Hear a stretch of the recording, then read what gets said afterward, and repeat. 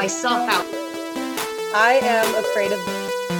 I'm terrified and paralyzed by... I am deathly afraid of...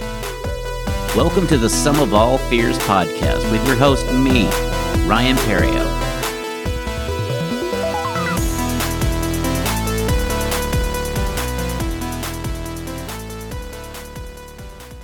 Hello, and welcome to the Sum of All Fears podcast.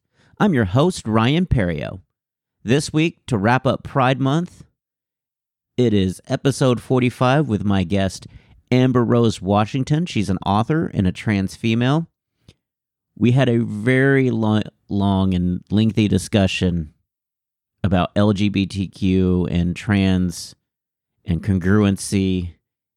It's an amazing episode. We talk about her fear of being authentic, and it's just an amazing story. I think everyone would benefit greatly from listening to this episode. I'm glad that we had such a long discussion. If you are hardcore religious, you may find some of it offensive, but that's just how I feel. I feel I'm not against religion in any way, shape, or form, but I'm also not afraid to say if we could do better, because I feel like we could all do better as a society, especially with people that we deem as outcasts and kind of push them aside. So let's get into this interview with Amber Rose Washington.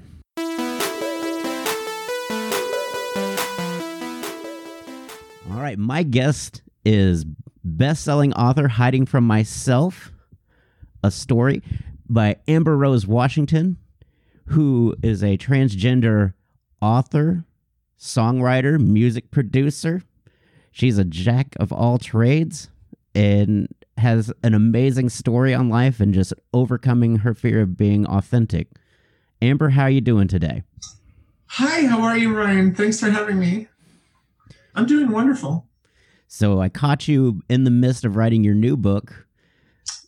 Yes, living the dream here. I was woken out of a sound sleep with an epiphany and started writing again at about 3:30 a.m. and then looked at the clock, a few hours later, and it was getting closer to 6 a.m. and I said, oh God, I got to go back to bed. So yeah, but that's my life. What you got to write when it comes to you. So what came first, like being an author or being a songwriter?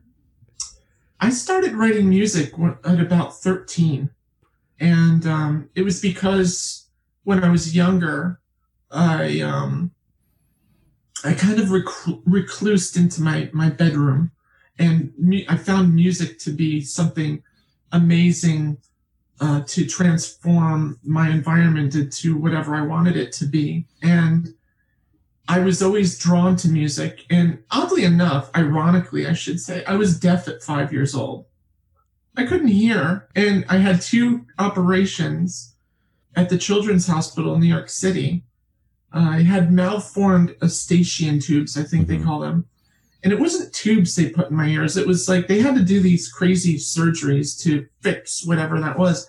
And what it was doing is it was blocking everything up. And if they didn't fix what they were fixing, I was going to be deaf forever. So they went ahead and did it, and lo and behold, I came out of that surgery with perfect pitch and started writing music by the time I was 13.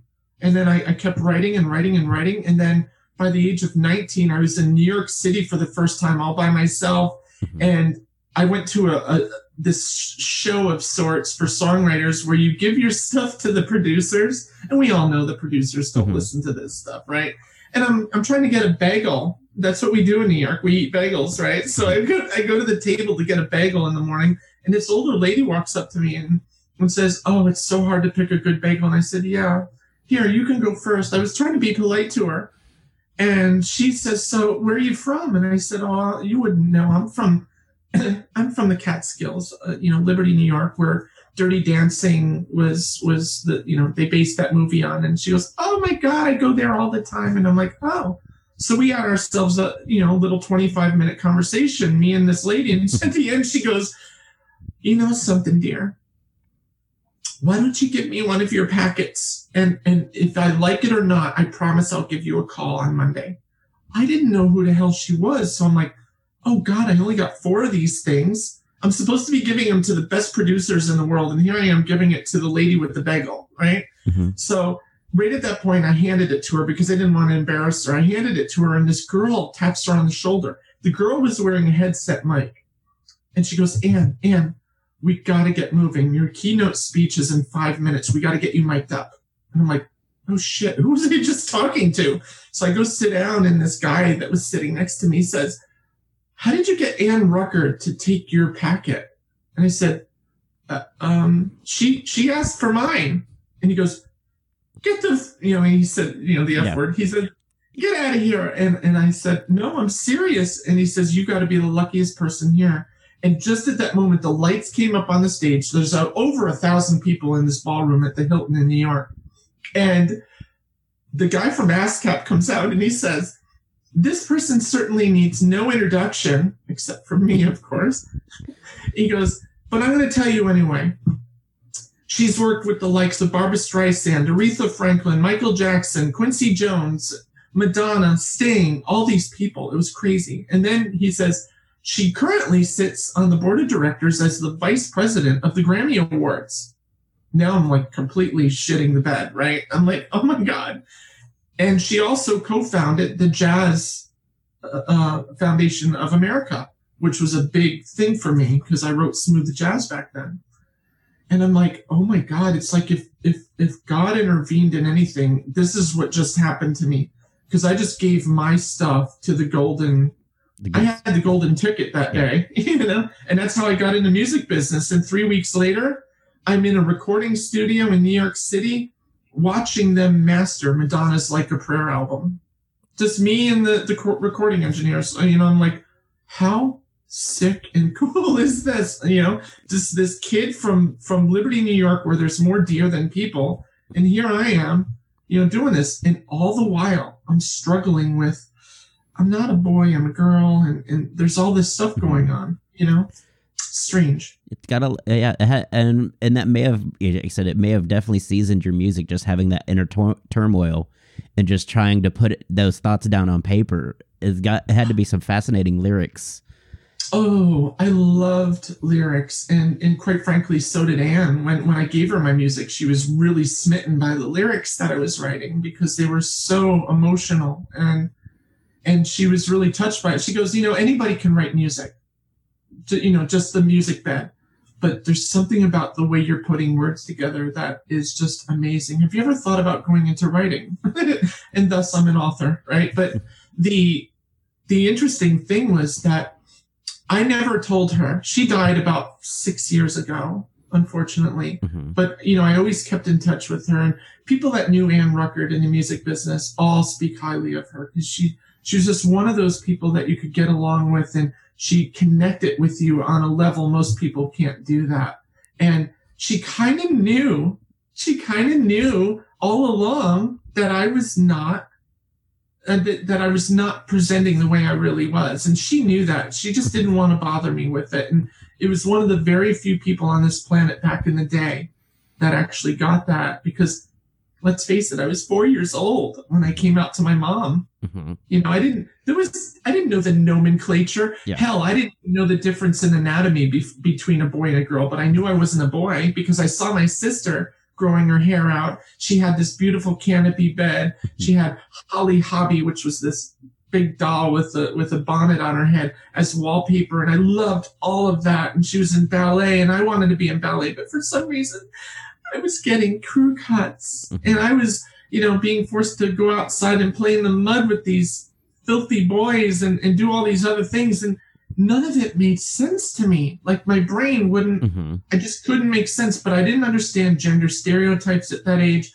I didn't understand anatomy, but I knew I was not a little boy. So I told my mom at 4 years old. I was raised Catholic, by the way. So, I'm religiously agnostic right now. I'm just going to put that on the table for everyone. I'm a spiritual woman, but I'm not religious, right? So I'm sitting there at the bed. Picture this. I'm kneeling at the bed. Mm-hmm. I got my hands up in the air, together. And we're finishing the Lord's Prayer. And lead us not into temptation, but deliver us from evil. Amen. Right?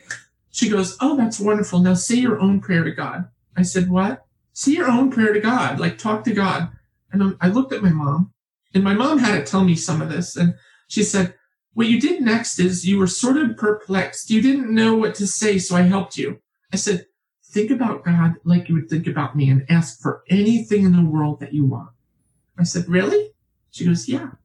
So I said, okay. So I leaned into the bed and I said, God, please fix me by the morning. And my mom goes, oh, honey, what's the matter? And do you feel sick? And she puts her hand to my forehead and says, why don't we lay down? Let's see what's going on. I said, Mom, I'm not sick. And she goes, well, what's the matter? Why would you say that? What does God have to fix in you? You're perfect. I started crying right then and there. And my mom said, oh, honey, and she hugs me and she says, tell me what's the matter. What's bothering you? And my mom was so emotional. She started crying too, right? Yeah. And I said, Mom, am I a boy and a girl? She goes, oh, honey, why would you say that? No, you're just my handsome little boy. And everything from that point forward turned into, you remember Charlie Brown, the Peanuts, how the adults used to talk? Turned into the wah, wah, wah, wah, because she goes, you're just my handsome little boy. And, you know, everything, wah, wah, wah, wah, wah, everything went into that wah, wah, wah at that point because she destroyed my life at that moment, right? I was expecting her to say, oh, no, honey, you're just a girl, but something happened at birth and we got to do things just a little differently for now, but everything will be okay. And just her saying you're a little boy, handsome little boy at that, it really screwed with me. And I cried even harder. And I said, she goes, why would you say that? So I told her the whole thing I was going through. Like, I wanted to grow my hair out like my sister. I wanted a canopy bed. I wanted all this stuff. And she goes, oh, all right, let me explain this to you. Lay down, honey. Sometimes kids get confused and they go through phases. I think maybe you're going through a phase because being a child can be very confusing sometimes. But I promise you, everything's going to be okay. Now, when you hear those words from your mom or your dad, you're 4 years old. That's gospel. So if your mom says you're going to be okay, that's the only person in the world you trust anyway. So you're obviously going to be okay. Yeah. So I laid down. She kissed me on the forehead. She tucked me in, and I went to sleep thinking, I'm going to be okay. All right. I'm a boy. Huh. Interesting. All right. But I'm going to be okay. And then over the next few days, weeks, months, even a year, things got exponentially worse, like way worse, because then I started encountering, grade school and kindergarten. I was deaf. All through kindergarten, I was deaf. I had ear operations and I missed half that year of school and got my hearing back. Everything all of a sudden is so loud that if you whisper, it hurt me. And I started getting bullied in school. I was going to ask that. Kids were seeing that I was just I wasn't this type A, alpha male sort of, I wasn't projecting anything like that. In fact, in kindergarten, I still remember this. We would line up back in the day. I don't know if they did this in the 80s, but in the 70s, they did this, right? So we would line up in the hallway and boys would be on let me get this right. Boys would be on the right, girls would be on the left. And we would sort of make two lines, boys and girls, and go to the lunchroom, or we would go to the library for story time. And so she would line us up. So Miss Lipkowitz would line us up. I still remember her name. And I'd go into the hallway and naturally just go straight into the girls' line. Mm-hmm. I didn't think about it. I wasn't doing things on purpose. I would just go into the girls' line and she would grab my shoulders and move me over to the boys' line.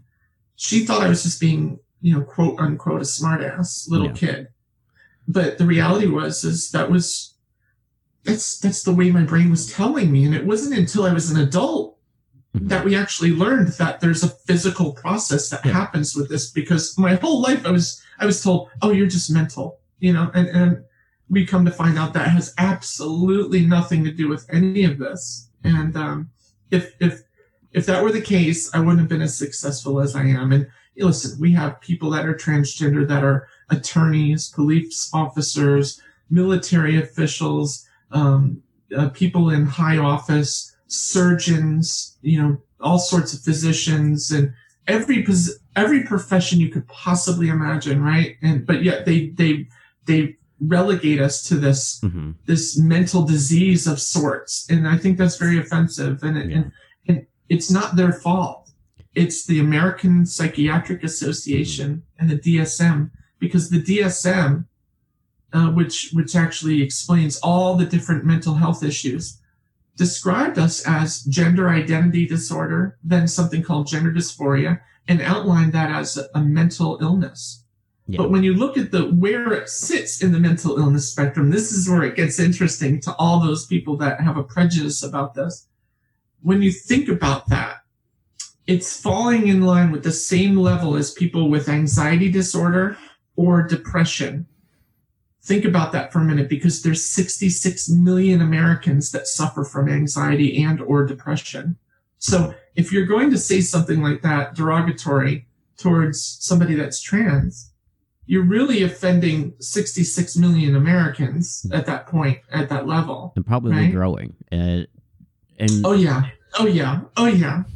And, the American Psychiatric Association just, conveniently enough, a few weeks ago, just completely took all of anything dealing with transgender issues and gender dysphoria out of their DSM. It has nothing to do. They now completely and unequivocally understand this has nothing to do with some sort of mental issue. And in fact, you don't even need gender dysphoria to be transgender, which blows a lot of people's minds, right? Yeah. But what I try to do is try to teach people, well, what is it in the first place? What the hell is this thing that you're dealing with? And what people don't understand, and this is going to help some of your listeners, I hope. When you think about this word transgender, what we're really talking about is something called incongruity.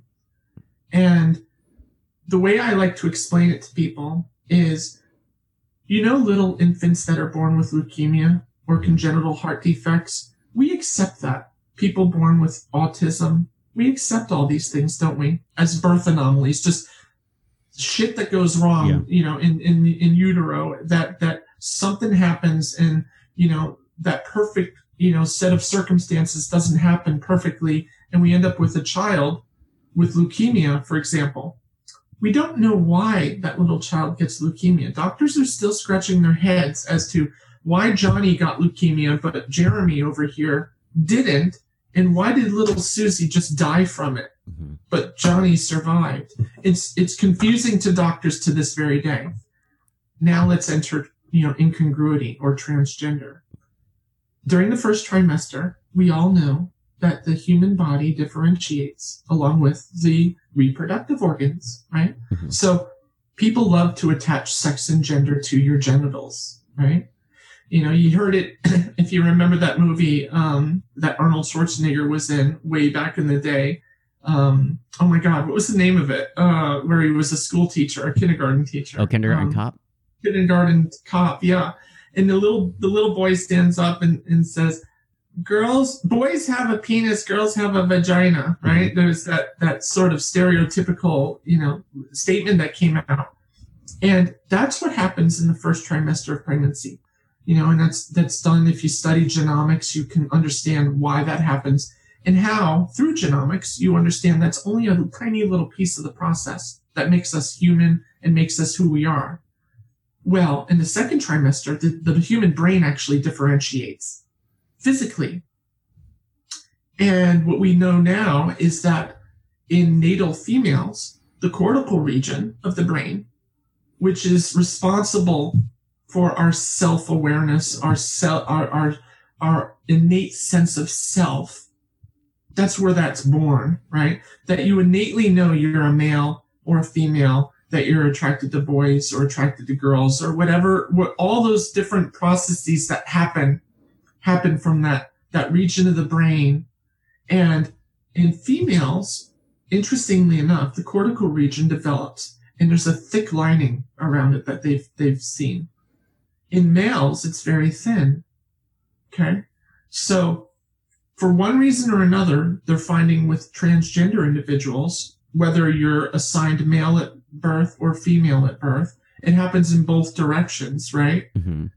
So what they find is that the people that are transgender actually more closely resemble the brain of the gender they're identifying with than what they're presenting as. In other words, the characteristics of the brain, for me, are what you would call female. Even though they say there is no male or female brain, there are regions of the brain that are absolutely connected that way. Otherwise, you just can't explain humanity. I mean, you're a comedian, so I mean, you must touch on the subject of, guys, we don't understand women, and women, you don't understand us guys. And, you hear that all the time on stage, right? And there's a reason for that. It's because our brains are like completely different. It's not about mommy teaching Jamie to do things different than Jeremy over here. It's not a nurture thing. There's something innately different about females than there is males.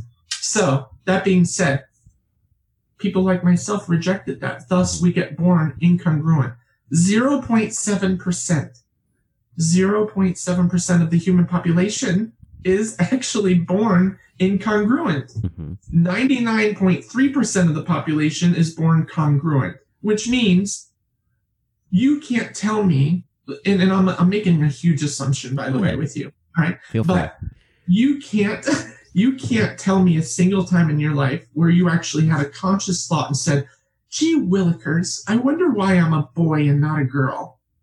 That didn't cross your mind, because when you're congruent, you really don't have those things, because everything is, that's where the word cisgender comes from, on the same side of.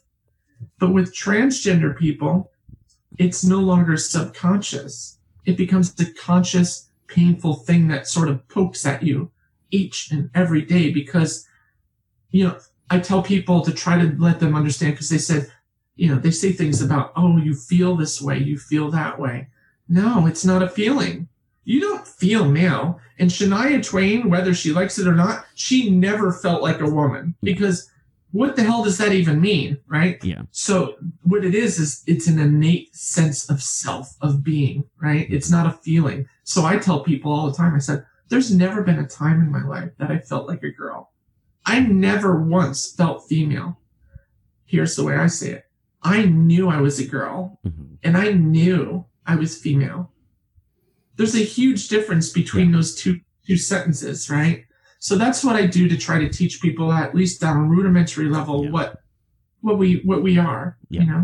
It's definitely some nature, but what makes it hard is people, is when you're like you were talking about your mom and stuff, is that parents sometimes try to solve it with nurture, and that can become such it's a painful thing, because that's your number one support. That is the foundation of who you are, is based on your parents. And when your parents are always just making, not saying it's wrong, but nurturing you to not do it instead, it's a phase, like it's a phase thing is, it always, it kind of hurts, because it's like, you're looking for the end of the phase. Like, okay, so it's just a phase.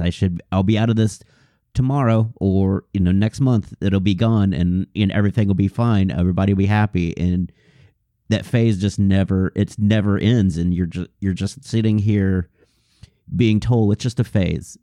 And that's just a wonderful comment you just made, because it's so true. I mean, you're really on top of this. That's one of the most eloquently said things. It was such a simple statement, but eloquent, because it's true.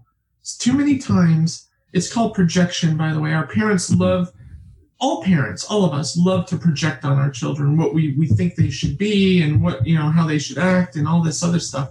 But on another level, people think that this is an ideology. No, religion is an ideology. A political stance is an ideology. I'm just part of the very, very diverse human condition. I was born a certain way, just like that kid that was born with leukemia or a congenital heart defect, or one of the 100,000 other birth anomalies that exist.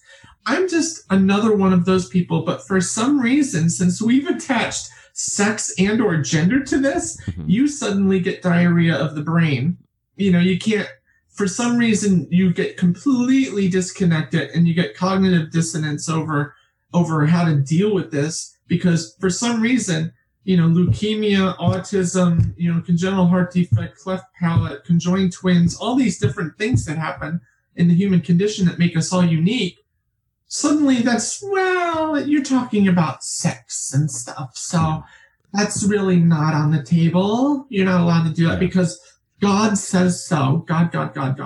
And God never said any of this stuff. And whether there's a God or not, I'm not going to be the decider of that. But I'm going to tell you right now that, people need to understand that this is not an ideology. A parent or anyone else can't teach someone to be transgender.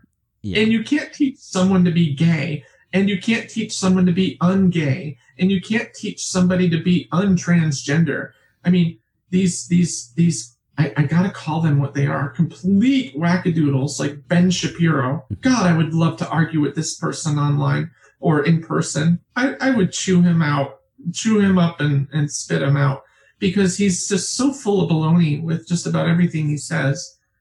And I'm telling you right now that when you look at the people that look at this in a weird way and think it's an ideology, that's why we have 24 states in the United States where it's still legal to abuse children in these places called conversion camps. Yeah. People that are gay or trans, they get sent to these religious conversion camps where they think they can actually convert you from what you are to something else. And you know what they do? They get these testimonials from people. Oh, this is hilarious. Yes, the church and Jesus Christ has saved me. I'm no longer a transgender person, or I'm no longer gay. Mm-hmm. And it's so wonderful. My whole life has changed. Amen. Bullshit. Yeah. That's not how it works. And you are obviously either an anomaly, you are the exception, not the rule, or you're a plant. Mm-hmm. That just does not happen across the board. And we've seen suicides go through the roof once these people get into conversion therapy, Yeah, it's one of those things of, again, wanting to the foundation of who you are, and trying to make them happy, because it's just a tragic it's a tragic kind of love, because they're so afraid of you being, you're projecting that we want you to fit in, we don't want you to have difficulties in life. And so they try, like you said, they try to project, okay, this is how you should be. And then so you do things you make concessions on who you are to try to make them happy. And it becomes those testimonials of, of just, okay, my mom and dad love me, I'm good now, right? It's a people pleasing aspect almost. Yeah, and in my book I call that assimilation and conformity. And what a lot of us did in the 70s and 80s is we assimilated and conformed to what society and or our families thought we should be, rather than who we naturally were. So picture it this way. In the 1950s, a lot of people went to Catholic school or other schools where it was taboo to be left-handed. In other words, the church said it was a sin to be left-handed, that Jesus Christ sits on the right-hand side of the Father. So, the evil stuff comes from the left. And then that warped into left-handed people are just simply not as intelligent as right-handed people. So what we'll do is we'll tie your hand behind your back and we'll force you to right-hand it. You're going to eat right-handed. You're going to do this right-handed. And if you don't, the nun's going to come up and smack your hand and bruise you. And I remember my family telling me about these stories that used to happen in the 50s. And I was like, oh my God. And so we do this. In society, we repeat history over and over and over and over again because of that. And I assimilated. I mean, I knew I liked boys by the time I was 8 years old. Now, that's called a double whammy. Mm-hmm. I was born incongruent, which talks about my gender identity, mm-hmm. which is way different than sexual orientation. Sexual orientation, gender identity. So sexual orientation is who am I attracted to? And then when you're old enough, who do I want to go to bed with? Mm-hmm. Gender identity is, who am I? And when you're old enough, who do I want to go to bed as? With and as. So that's the way I like to explain those two properties, because they're so different. So my double whammy was, I'm not a boy, I'm a girl. And if you think I'm a boy still at this point, then you have a warped version of what you think a boy is. Yeah. And then my sexual identity, my orientation, I should say. Well, that gets complicated because people would say, oh, so you were gay. No, I was never gay. I never thought of myself as gay my whole life. I was a heterosexual girl. I was just a little girl. Boys are cute. End of story. That is that. Shut up. I'm just like every other girl. I see boys. They're cute. I love them. I saw Grease when I was 10 years old. John Travolta was kicking my ass. I loved him. Olivia Newton-John was pretty, but it was only because I wanted to be just like her when I grew up. Right? And that's the thing is, they're missing the point that you're not accepting that you're a boy. They're that when they say that when you're gay, they're just assuming, oh, you've accepted you're a boy. So I have to get to that has to be phase 1 before we get to phase 2 of who I like. So so I totally get where you're coming from, is that people are trying to put the labels they know on it to try to understand it, and it's like they're not thinking that far back. They're trying to find the first answer to the question rather than the right answer, which it's kind of that's how I write jokes, is because, and that's kind of how this podcast came about, is I'm not trying to find the first answer of why I'm afraid of something. I'm trying to find the long term, the deep down root of the situation versus I'm just afraid of this. And, I can't go out. I can't do karaoke. I'm afraid of it. What is the root of not being afraid of being on center stage when I can do it as a stand-up comic, but I can't do it as a karaoke? Yeah, and in fact, that shaped my whole life, because starting from the age of 7, I was on stage, right? So I remember I was in a string quartet, and my job was to hold a triangle. I had a triangle. My only job in life was to hold this goddamn triangle in front of me and wait for the right part of the song. And we were performing at a university with a whole bunch of other acts that night. And here I was, this little child, and I'm holding the triangle, and it's hanging, it's dangling on a string. And I'm about 10 seconds before I have to, do the little ding on the triangle. And the triangle rope snaps. And in high definition, slow motion, this triangle falls towards the floor.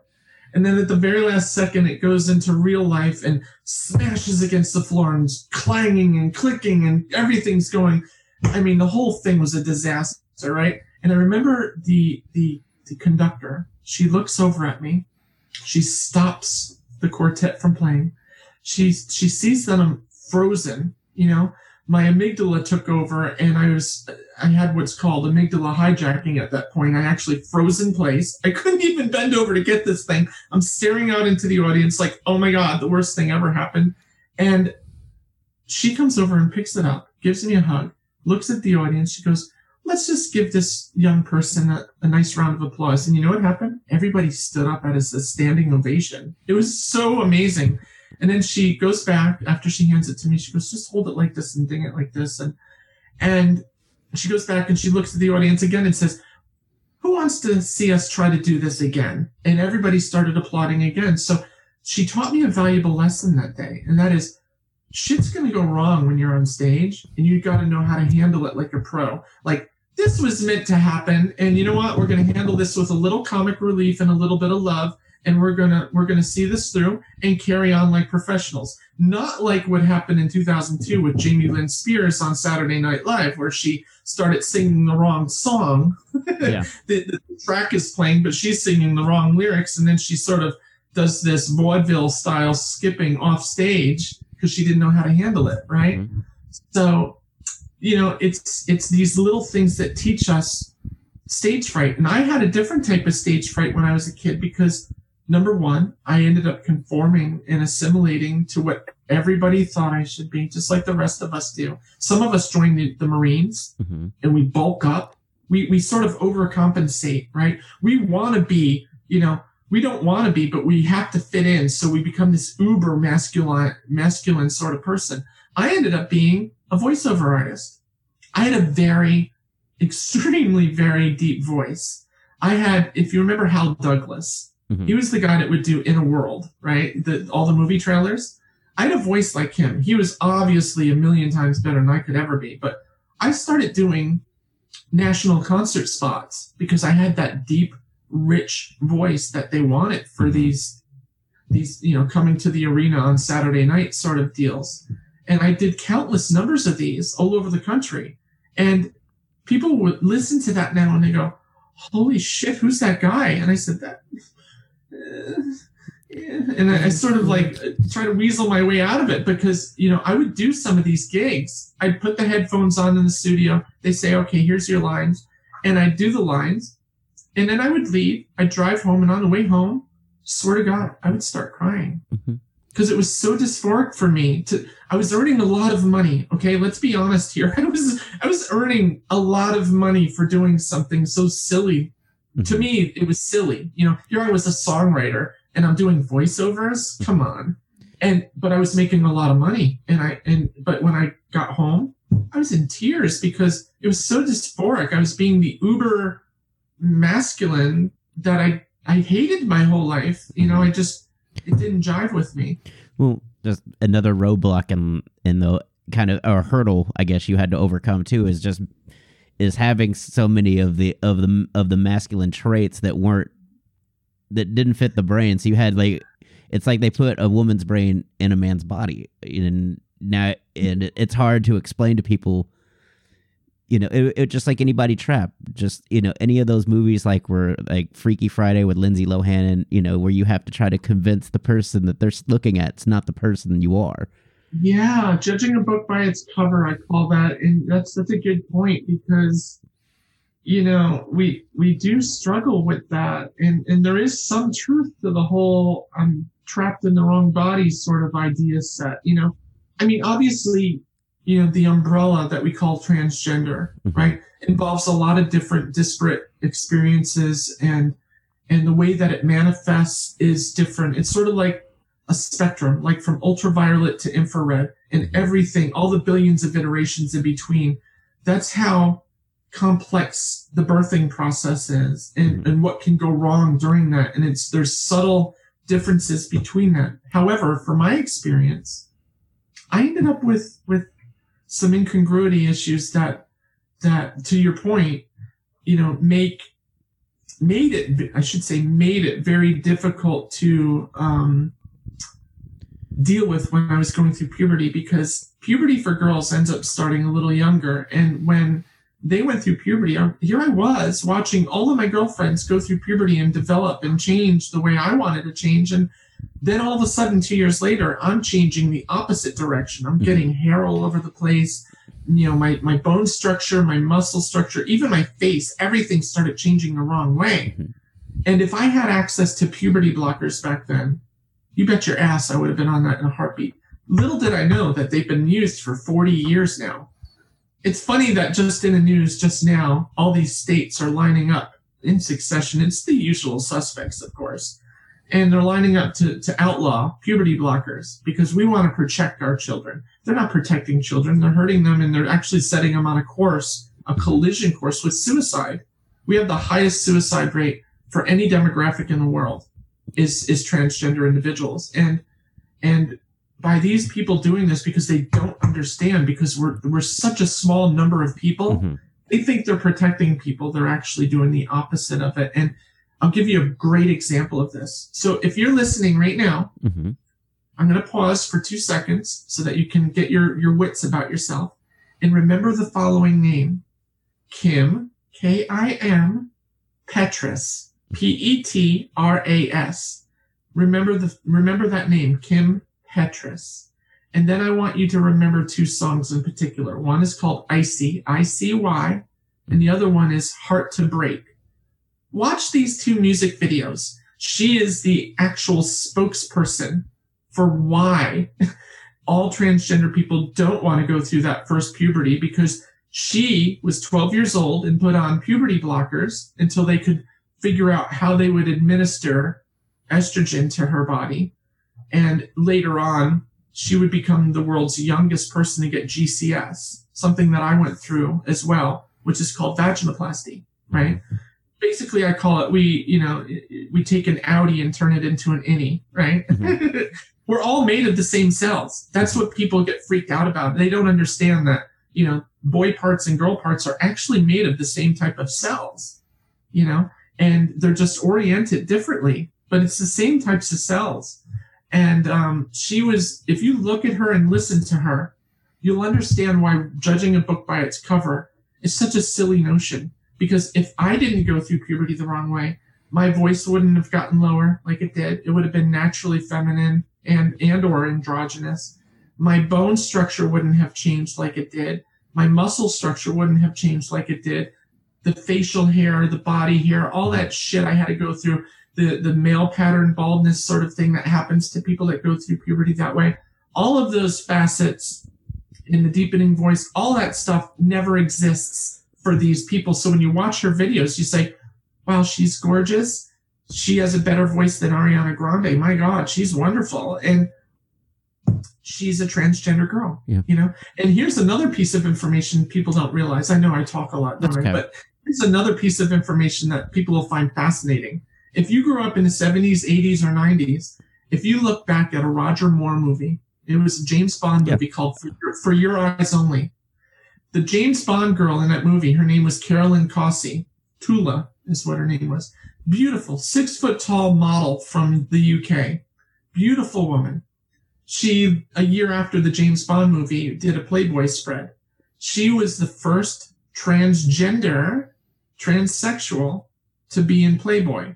She was also the Bond girl that all of the guys fell in love with from that movie. I remember everybody seeing that movie and they were just completely smitten by her. They loved her. They had no effing clue that she was transgender. She was lucky enough back in the day to transition as a teenager. Mm-hmm. So she got very lucky in that she also didn't have to go through a lot of those horrible permanent damage things that we spend thousands of dollars and a lot of pain that most people can't even imagine. We go through just to get ourselves more congruent and to undo the permanent damage that first puberty did for us, Not even to mention the hormonal imbalance, like the emotional, the brain chemistry of kind of that whole transition, because it's gotta, to give you that kind of estrogen while you have testosterone still swimming in the system has gotta be kind of a... No, this is the part that a lot of people misinterpret too. When I was in my early 20s, I started self-medicating with hormones, right? I could go toe to toe with anybody with a master's degree in endocrinology by the time I was 15. Because instead of playing baseball with the boys, I was in the public library reading up on the endocrine system and hormones and everything else. Because I knew I was dog shit clear that by the time I was 16, I would be on an airplane to Bangkok, Thailand to have a sex change. That's what they called it back in the 80s. Mm-hmm. So I was going to go to this place called Bangkok. I had no friggin' idea what that was. And I said to the librarian, how do you get to Bangkok? She goes, honey, why would you ever want to go to Bangkok? I said, oh, it's for a school project. Oh, go down to the travel agency. We used to have these things called travel agencies. And I went down there and they said, you need a passport to get there. I said, what's a passport? Could you imagine the conversation? Picture this, right? I'm sitting there in the living room with my parents. Mom, Dad, can you get me a passport? Oh, honey, why do you want a passport? Well, I want to run away from home and go to Bangkok, Thailand and get a sex change. I don't think that would have went over very well. Even though they knew, it just wouldn't have gone over very well. So, when you think about hormones, there's something called spironolactone that I had to take. Spironolactone gets rid of testosterone, but it's really used for congestive heart failure. And they call it the water pill because it's also for high blood pressure. But it has this uncanny effect of diminishing testosterone in the body. When my testosterone lowered, it was like being freed from bondage.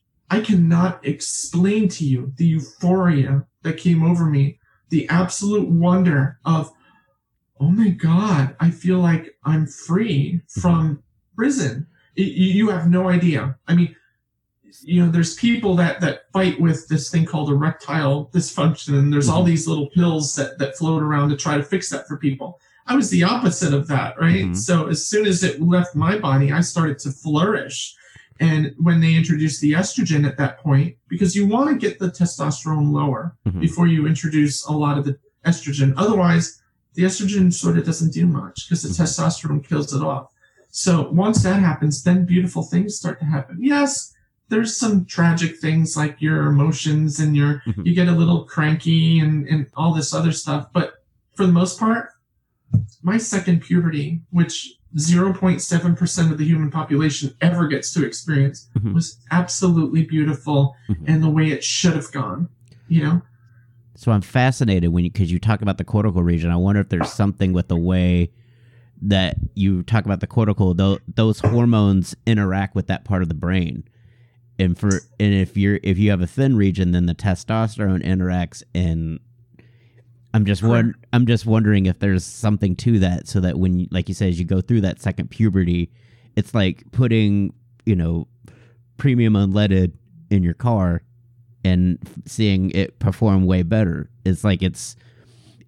I think, I don't mean to cut you off because you're absolutely right. I think part of it is psychosomatic because you've been waiting your whole life to be more congruent.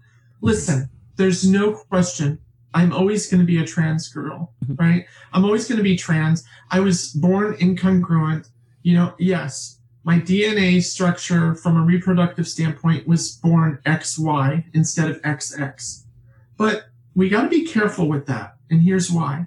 Because there's people that I've, as friends, two of them are quite famous, and I'm not going to say their names. They're born XY. That means assigned male at birth. But they don't assign people male at birth because of XY. Let's be honest. The reason people are assigned male at birth is because they see a little wanker down there. Yeah. That's really what it was based upon, a genital. But I know people that have XY that have a uterus, a penis, a prostate, and one fallopian tube. Yeah. Interesting. How do you even navigate that? Then I have a second one that has a vagina, right? A vagina, a little, what we call micro, right? They say micro, and oh my God, and part structures of ovaries, and that's XY.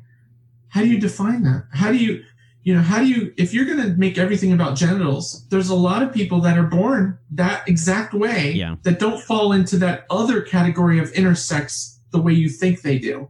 Because intersex is actually more than just XXY or these other things.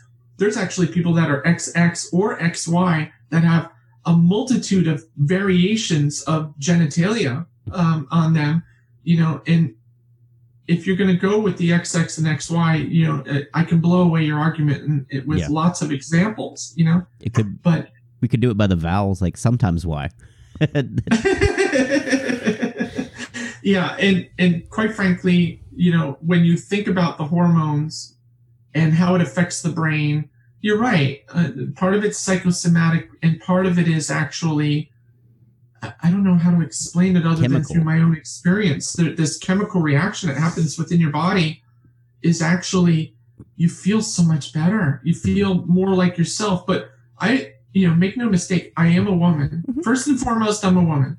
Second to that is I'm trans. Because trans doesn't define me, right? Absolutely. My music that I write, the books that I write, the interactions that I have on the street, I don't walk around and say, hi, everyone, I'm a trans woman. Yeah. No, I that doesn't define me. It just happens to be the way I was born, and it is what it is.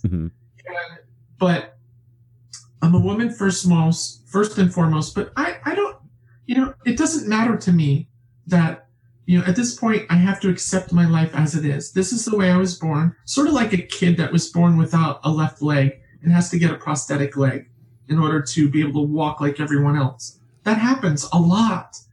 I have to come to that same conclusion in my life, that I am never going to be fully congruent. I missed out on almost all of the rites of passage that my female friends went through from their first period. Mm-hmm. And when someone like myself goes to those people and says, I'm left-handed and I would give my left arm just to experience a period once.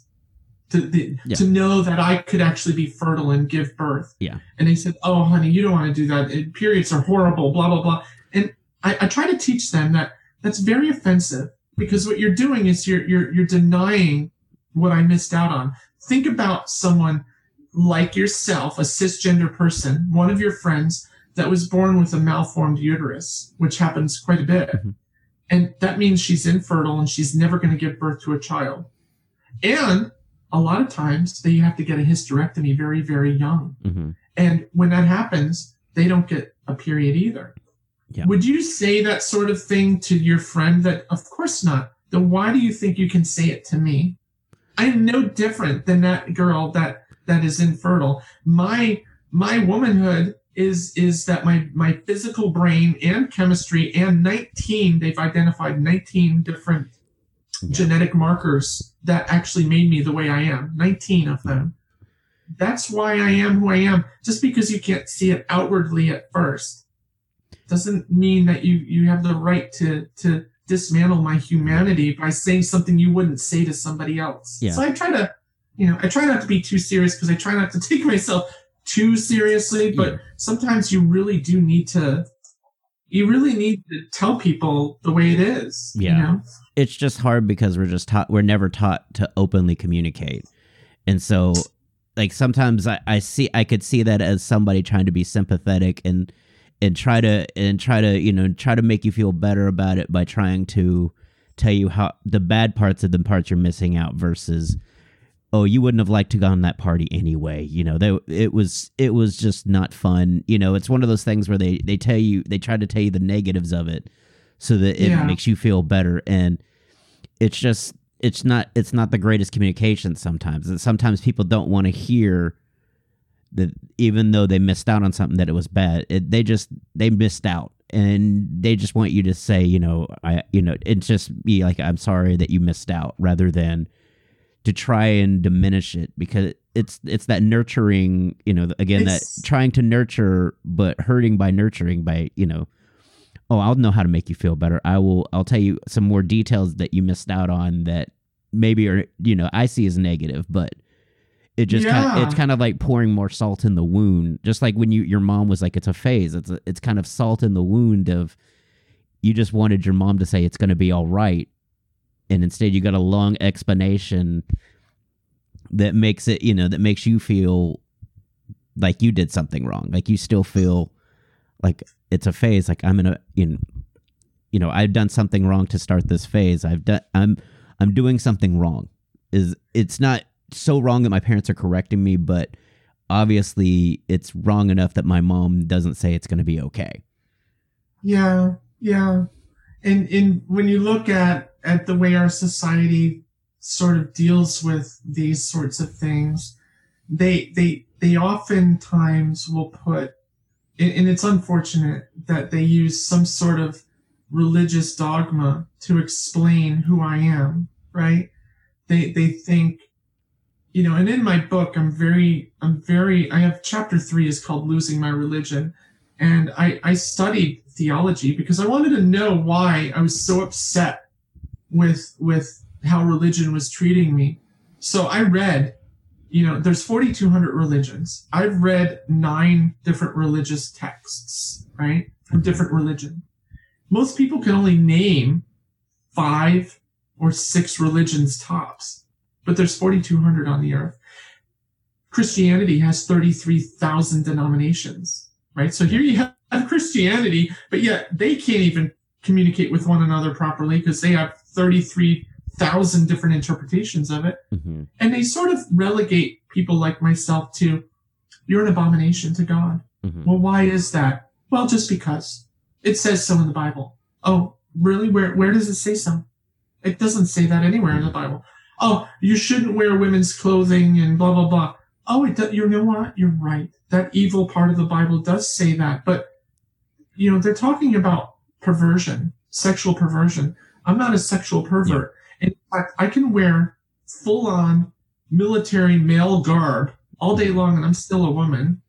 And how many times has your boyfriend given you his jacket when you're cold at night? Yeah.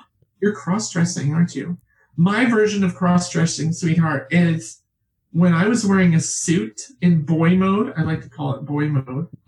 When I was wearing a suit, I was cross-dressing. Clothing has absolutely zero to do with who I am. Yes. I don't look at who I am. I'm not defined by my clothing. Is it fun? Of course it is. But I'm not defined by that. That doesn't mean, oh, you're male or you're female. Stereotype. No, clothing has nothing to do with it. So therefore, the Bible, written by these middle-aged Middle Eastern men a couple thousand years ago, not by God, for crying out loud, the cognitive dissonance with people that think the Bible was written by God is just insane. Mm-hmm. Even when you get into just Christianity itself, with the Old Testament, the New Testament King James, the New Testament NIV, the New Living Testament, all these different testaments, and you're saying to yourself, well, which one? And then, of course, your Southern Baptists are going to say, well, of course, the King James is the only one that you should read. And the Catholics are going to say, well, no, that's incorrect. We all know the NIV is the way to go, baby. And so they're all sort of, meandering around with this stuff that was actually created in 325 AD by a man named Constantine, who decided that, hey, I'm going to call together the First Council of Nicaea to see which books are actually going to make it into the Bible in the first place. And see, it's amazing, like, which testament people pull out to justify their narrative too. It's like, because the New Testament is all is forgiven. Christ has died for your sins. So if I'm forgiven, then why are you judging? Why are you giving me Old Testament judgment and telling me it's wrong if I'm going to be forgiven? Yeah. At the end, anyways. It's and the reason I brought this up is because I have a real sore tooth with religion, not just because, people have so much religion shoved up there, that they forgot how to be spiritual. I think spirituality is really important, whether there's a God and he is all mythological in the patriarchy that we've created, right? Because God is a man, Jesus is a man, because we say we engender everything in religion, and it's all based on the patriarchy. But, possibly God is just light.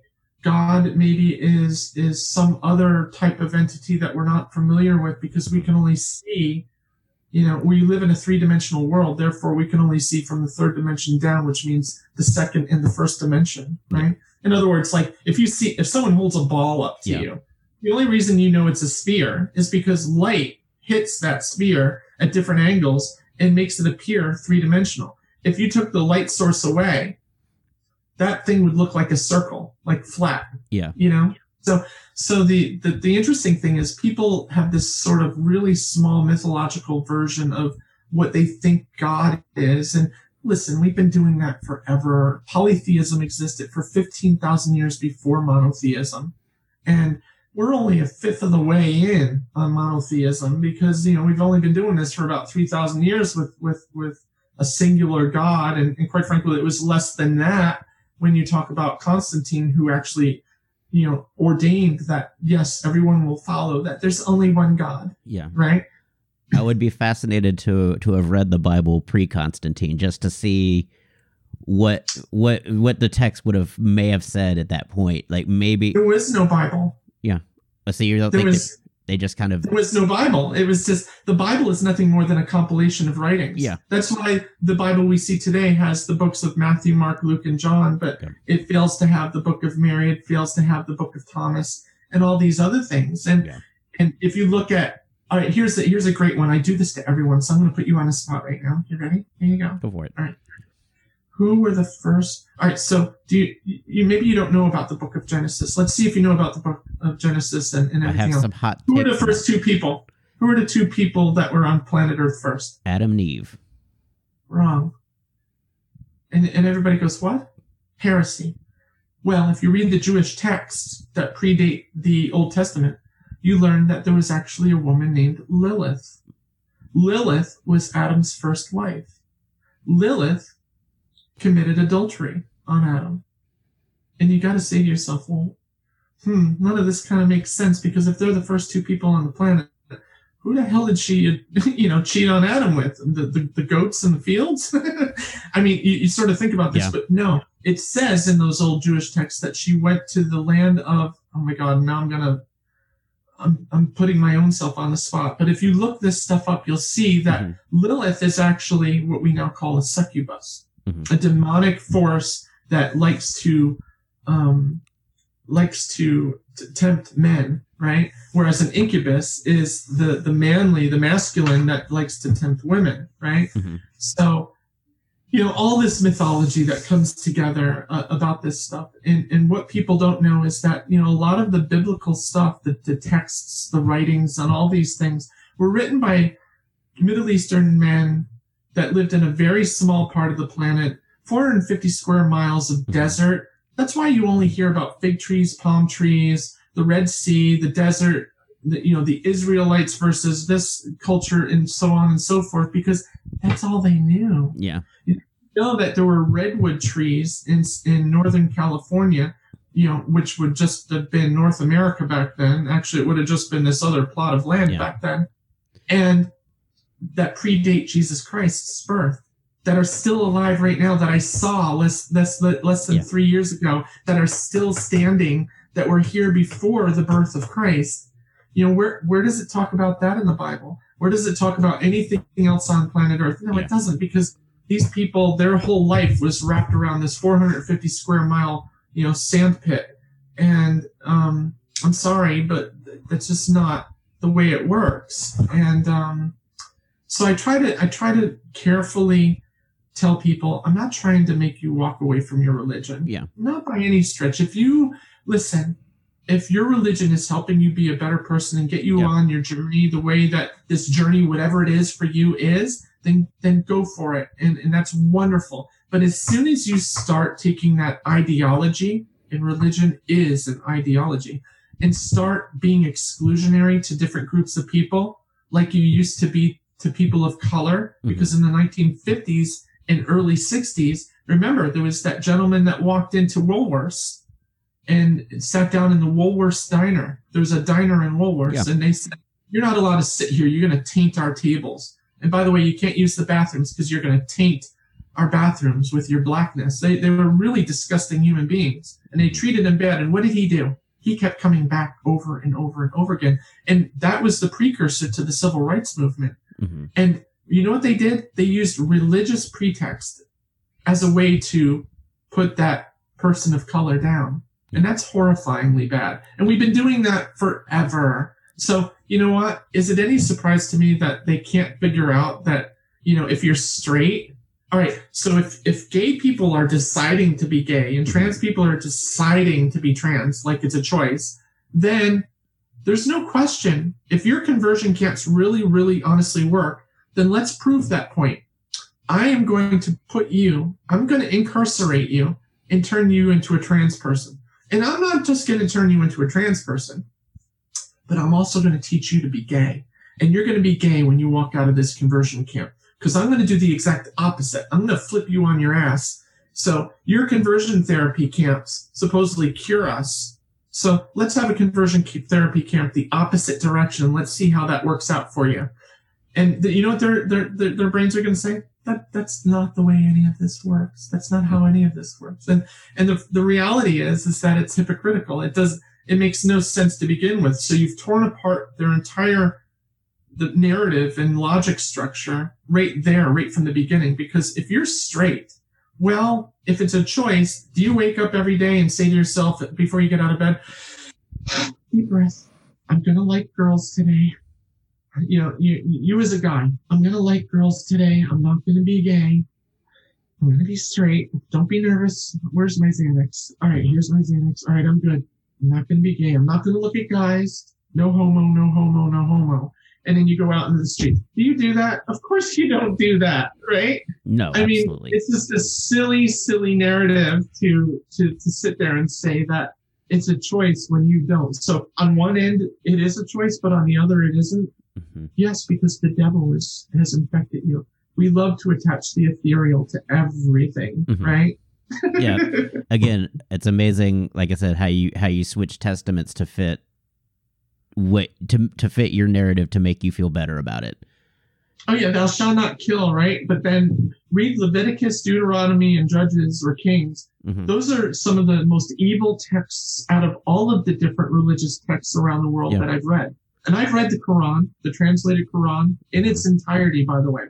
Yes, I've seen the verses about the infidels. Of course I have. But you know what?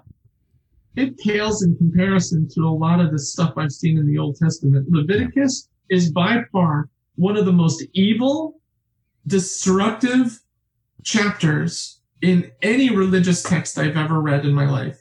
And if you want proof, y'all that, 73% of you Catholics out there that have never read the Bible before or only read it once in a while when it suits you, 73% of you fit that category. I caution you, go to the Old Testament and pick up Leviticus and I'll show you right now all of the different hypocritical passages on how they teach you, hey, you're not allowed to kill, but there's this loophole that you can kill your child. And we have 11 different loopholes where it's okay for you to kill your child. Mm-hmm. It's not a problem. You can kill your child. If they're being a pain in your ass, we have ways you can kill your child, and here they are.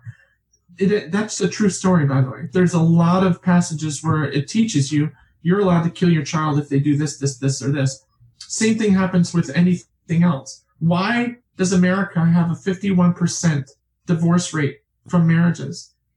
It's interesting because this Marriage Equality Act seems to drive people bananas. How does two people that are gay, that love each other, affecting your marriage, as heterosexuals, right? When you can't get your shit together because the statistics have it within the next 5 years, you're going to divorce this woman you're with, anyway, because 51% of y'all are going to do it. And guess what? 64% of you are going to get divorced because of infidelity. Wait a minute. In the Bible, we call that adultery. Yeah. And adultery in the Bible is punishable by death. Yeah. But I don't see y'all killing each other out there. It's amazing how New Testament they get that. Well, I'll be forgiven. I'm forgiven. Yeah. I've asked for forgiveness. Now you can have the forgiveness passage put into play. Yeah, it's hysterical. But I can't. There's an old saying. And I don't mean to be disrespectful to anybody that's religious, but you can't cure stupid.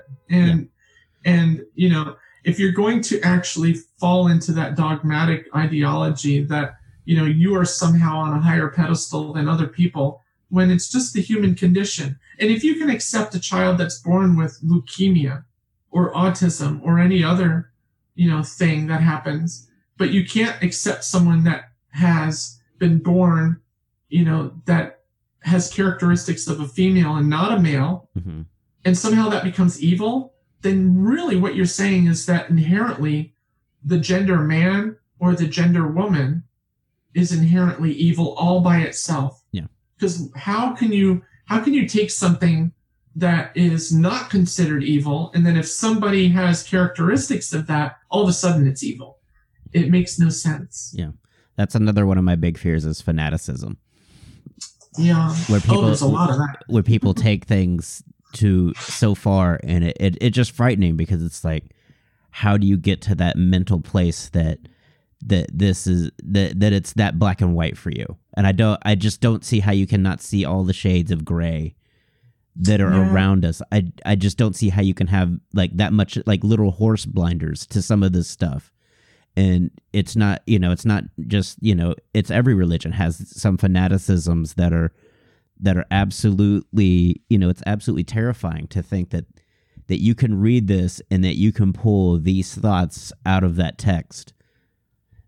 Yeah, it's dangerous, and it's sad because there's so many people that are dying unnecessarily because of those practices. And the funniest thing that I really wanted to bring this up, and I was going to do it earlier, but somehow I forgot.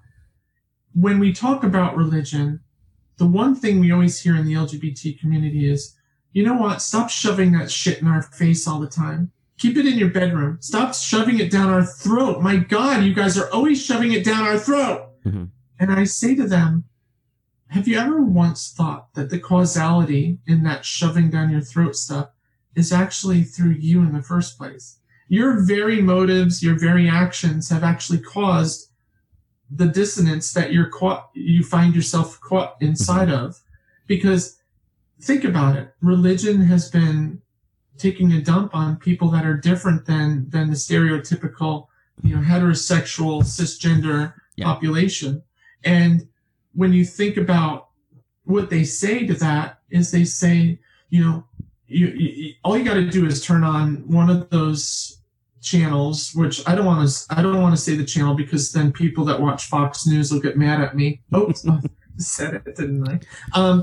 You turn that channel on, and what you're going to find out is that they say these narratives that are absolutely gross, because what they do is they say, hey, listen, you were born this way or that way, and you made a decision to do this, and you're trying to take God. You liberals are trying to take God out of everything. We're not trying to take God out of everything. We're trying to take ourselves and give ourselves equality. But, your God, your fictitious God that you believe in, that thinks you should hate people. Oh, we don't hate people, we hate the sin. Okay, so you hate the sin. This supposed mythological sin that you've all created, because of my humanity, the way I was born, you weren't born that way, you decided. No, I was born that way. But you've decided in your heads that it's an abomination, and you're going to create laws to prohibit me from living my life as fruitfully as you folks do. And that somehow giving me rights takes a little bit of the share of the pie away from you. That's not how any of this works. And, why would you say that? If you think I'm an ideology and we're forcing our opinions on you and our ideology on you, because we are the church of LGBT, apparently, to you guys. So what gives you the right to throw your ideologies at someone else, saying, you're wrong, mine is the truth and the light, and here's the truth, and then you start, reading from scripture, the truth, the truth, the truth. Well, prove that it's the truth. You can't prove that it's the truth, because faith by its very nature is not predicated on truth. Yeah. It's predicated on faith. And I can actually scientifically prove to you that I was born different than everybody else, but you don't want to hear it. It's kind of sad. And don't get me wrong. I'm not like pissed off or angry at just people, but I get mad when they say, listen, I know the church says this about you guys, and that if like the bishops of America have all just voted and said, if your transgender child continues that sort of behavior, you should disown them. Yeah, they actually said that. That's disgusting. You're teaching the wrong lessons of humanity to everyone, and I just don't agree with that. And yeah, but you know what? That's the church. That's not the way I think. I don't act like that. Well, do you go to that church? Of course I do. Well, then you are part of the problem, because you're turning the other cheek. It's sort of like saying, and I hate saying this because people need to take this with a spoon of sugar. It's like following Adolf Hitler's ideology, right? And saying, yeah. And then when he goes and starts slaughtering people, you say to yourself, yeah, but I like that ideology, but I don't go out and slaughter people. I'm not like that. It's the same thing. You're enabling that whole ideological, construct. And at some point, Christians and Muslims and everyone alike, all the different religions, need to stand up and say, you know what? We're getting this shit wrong, and we're getting it wrong bad. Because time after time, history has shown us that we had to concede our points. We did it with the Copernican version that the Earth is not the center of the universe. It took them a long time to finally, say, okay, it's time to apologize. The Earth is not the center of the universe. And then look at leprosy. 2,200 years, we thought leprosy was the hand of God punishing somebody for sinning against him. And if it wasn't that person that was sinning, they were paying the price for the sins of the parents. Yeah. written right in scripture, right? 2,200 years we went along with that crazy view until 1873 a Norwegian scientist discovered that it's nothing more than a mycobacterial infection. So wait a minute, it's just a bacterial infection called a mycobacterial infection, not microbacterial, but or mycobacterial infection. And it still took another 60 years for the church to concede that they had it all wrong for those 2,000 years. And it took society even longer because it had to propagate through society. Yeah. And all of these people in the meantime, think about the countless tens of thousands of people that died of leprosy, thinking that they were sinners. It's disgusting. We do this time and time and time again with different people that are different. We don't like the differences in each other, and that's a shame. It is. And it's one of those things where, like, as I said, 44 years, it's getting better and it's getting more accepted. And it's just unfortunate. It's like I say, we're just, a lot of people are just unfortunately caught in that transition period, and there's no good way to fast forward it. There's no, because the harder you push, the people that are going to resist, the harder they're going to push back. And it's one of those things where you just have to, try to, point. it's just hard. It's a sad waiting game of just waiting for acceptance. And yeah. And that reminds me of a very funny story. Obviously I live in Florida and, not very far away from Disney World. And Disney has this new place called Disney Springs, which is like the huge, retail and restaurant mega center. It's huge. It's the size of one of their theme parks, but it's all shopping centers and restaurants and themed things for Disney. My friend and myself and my children. I have children because I assimilated, right? Mm-hmm. So that was a very difficult process for me. That's a whole nother story, right? So for me, I didn't get disingenuous with the people that I married because I told them ahead of time. I said, listen, I was born incongruent. I have gender dysphoria. I have this, I have that. And, I don't know what to do about this. And I don't know how to transition and get from here to there. So if you leave me, that's fine. They end up marrying me anyway, right? Mm-hmm. We have children. To have children, I sort of have to be in my head. I had to admit that to them. Mm-hmm. In order to have children with you, I have to kind of get inside. I wanted children so badly, but I wanted to bear the children. Yeah. But to have children, I had to sort of get inside my head because I just couldn't make things work, if you know what I mean. Yeah. I had to be inside my head because all of this was unnatural for me. Yeah. So I'm in Disney at this place, and it was hot. It was like 104 degrees that day.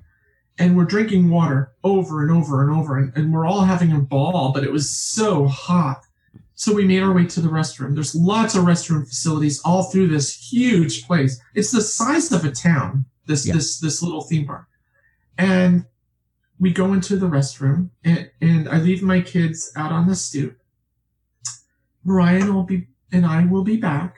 And you just sit here because obviously there's a long line to get in. And we got online with these 40 other women and went into the bathroom. Eventually did my thing. And this is pre-operative, right? I went to, this is a while back. I was still pre-operative, downstairs.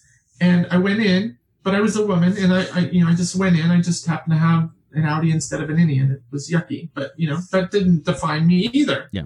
So I do my thing. And no problems. I fixed my makeup, which melted off me, by the way. I fixed my hair. I went back out to my boys, and I said, did everything look good? Oh, yeah. You were sweating before, but you look really good now, and blah, blah, blah. So we have this little conversation. We go about our way. We start drinking more water. Water. And then we go to the next facility. We do our business again. We do this 4 times over the course of the day. The 5th time, it's about close to 7 o'clock at night. Now everybody needs to go to the bathroom at the same time, right? So we let the boys go and do their thing in the boys' room. They come back out. They sit right outside the ladies' room. Mariah is already online with me. And we're like, you guys just stay here. We're going to be about 15 minutes before we even get in there. We go in. We do our thing. I fix my makeup again. I fix my hair again. On my way out, there's about 40 women waiting in line to get in. And this pretentious 30-something-year-old woman with her child says to me, oh my God, like totally wrong bathroom. Jesus Christ. And I stop and I see everybody is looking at me. All the women in this bathroom and waiting online are staring at me. All eyes are on me. And she goes, ugh. She does that. And I look at her straight in the eyes. I put my hand to my mouth and I go, oh my God, honey, I'm so sorry. I saw the men's room on the other side of this facility. I could walk you over there right now. Oh my God, you must be so embarrassed. I can walk you there right now. The girl behind her sticks both her thumbs up behind her head and sort of does a Wayne's World sort of thumbs up. And then she mouths to me, best comeback ever. And then all the other ladies start laughing hysterically. And then they start doing something very amazing. They start applauding.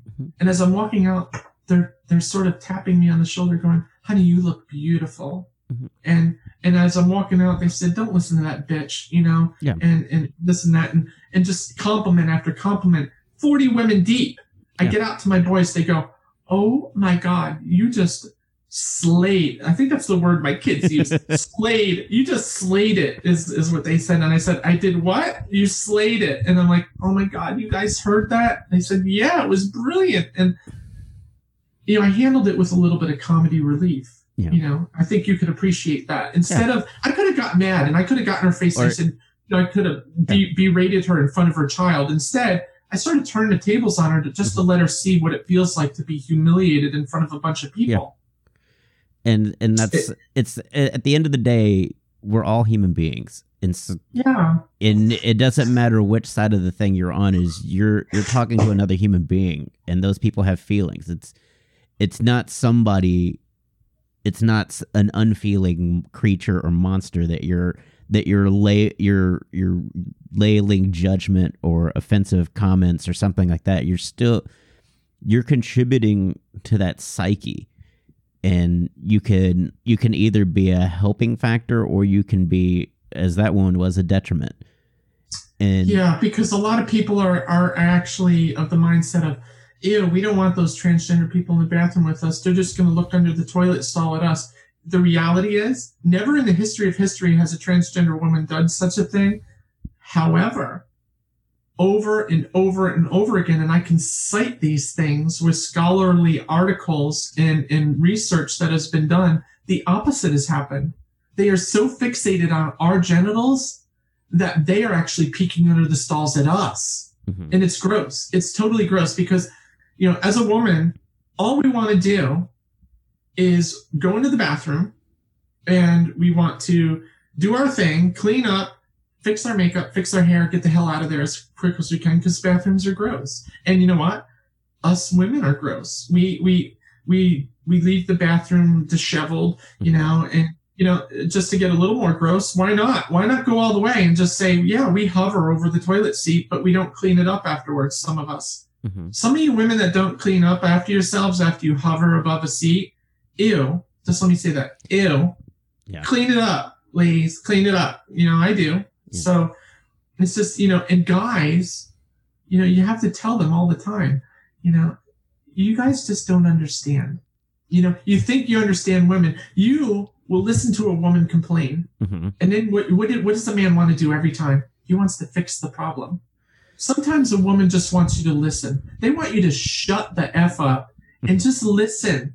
And you know what it's called? Affirmation. Men, I am in a unique position where I can train women and men on certain aspects of gender and the differences between them. And countless people in the cisgender community said, oh, you missed your calling. You should have been a psychologist. You could have helped marriage counsel so many people, right? Because guys don't get women and women don't get guys. Like, I can pick on guys all I want, but I can pick on women too, because guys want to fix everything. Sometimes you just need to shut up and listen and give affirmation to what she's going through and say, and instead of saying, well, next time you should go and tell her this and blah, blah, blah. You know what you say to her? You say, wow, that's terrible. I'm so sorry that happened to you. And I totally feel you. I'm feeling you. And is there anything I can do? You know, no, you're doing wonderful. Thank you for not trying to tell me what to do next. You know, with a girl, you know, when a guy is going through something, we tend to get overly emotional about it, and we don't really see where the guy is coming from because we don't really understand men. We think we understand men, and men think they understand women. But at the end of the day, those are just stereotypes of what each are. Yeah. There's so many nuances that we don't understand between the sexes. But to be fair, I'm in a unique position. Mm-hmm. I'm in a very empathetic position because I ask my male friends, is there something called male privilege or toxic masculinity? 10 out of 10 of my friends said, absolutely not. I was like, you guys are miserably lost because yes, there is. I was born into it. I experienced it firsthand and I hated every minute of it. Well, and you guys are so lucky that you don't have to deal with X, Y, and Z, Yeah. Well, I see that, like I said, again, becoming 44, like just seeing, like now as I get older, like seeing the younger generation and watching like older generations interact with younger. So you see a lot of older men, interacting, and older men, what they'll say, what they've always been told is that's a compliment. But what it comes out as is flirtation. Is when as an older man, I get that the mindset, as you were told, is you compliment a woman on her looks. You tell her she looks beautiful. But women at a newer age now are like, be on the lookout for men that are complimentary, because sometimes, if you're not wanting to be complimented, it's okay to tell them. And so in the olden days, when you told a woman you look beautiful, they would just say thank you. No matter how it made them feel, they would say thank you and go about their day, because they never felt okay. If they didn't feel okay with, they didn't feel okay with telling you, I don't feel okay with you telling me I look pretty. Well, you know what happens too often, because I deal with it too now too. And what happens is guys will introduce themselves to you, whether it's online or in person, and they'll say something like this. These are the triggers. And a lot of my girlfriends are going to be like slamming on their desk laughing, going, oh, girl, you are so correct. They'll start out, you can always tell a foreign guy because he'll go, hello, dear. So now you're dealing with someone most likely in the Middle East or somewhere in that location, because we don't address people in the United States with hello, dear, right? Unless you're 92 years old talking to a youngster, right? Then there's, hey, beautiful, or hey, gorgeous, or wow, you're hot, or, all these things that they think are wonderful. You don't introduce yourself like that. You say, hi, do you have a few minutes? We might talk to each other. I just want to try to get to know some people. And, if you don't, I just, no harm. I just reaching out. That's one way to do it. You don't see that though. I go through, ever since I was declared a public, figure, I've been getting thousands and thousands of hits and requests every single day, like friend requests on Facebook and Twitter and all these places. And my publicist just says, 99% of them I want you to delete. Don't even look at them. Because if you want to be truly friends with somebody, you'll figure it out. And if they truly want to get a hold of you, they'll call me. And I was like, wow, that's actually true. Because I said, what if one of those friends are is somebody that's famous that really wants to put me on their talk show or something? They said, that's not how they're going to do it anyway. I said, you're right. All right. So what do? I have somebody that erases or deletes hundreds of friend requests every day. Mm-hmm. If I didn't have somebody helping me do this, I'd never get through it. It's stupid. And they say to me all the time, I spend an inordinate amount of time in Facebook Messenger getting rid of in Instagram. Oh my God, Instagram, where these messages from these guys are constantly, they say the same thing over and over and over. It's always the same comments. And they think it's Tinder or someplace where you can, it's gross. Well, they just think that they have carte blanche, and it's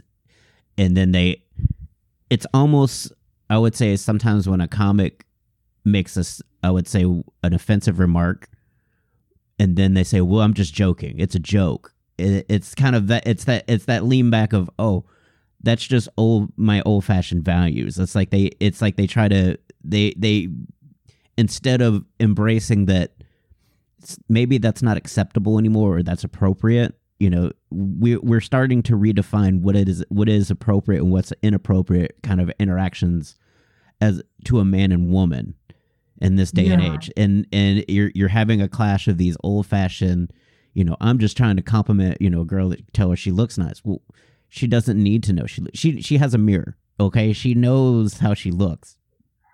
You Yeah, don't- I mean, we do want to be complimented, but we want to be complimented at the right time and by the right people. Yeah. Right? We don't want a perfect stranger sort of coming up, and it's kind of creepy. Yeah. You know?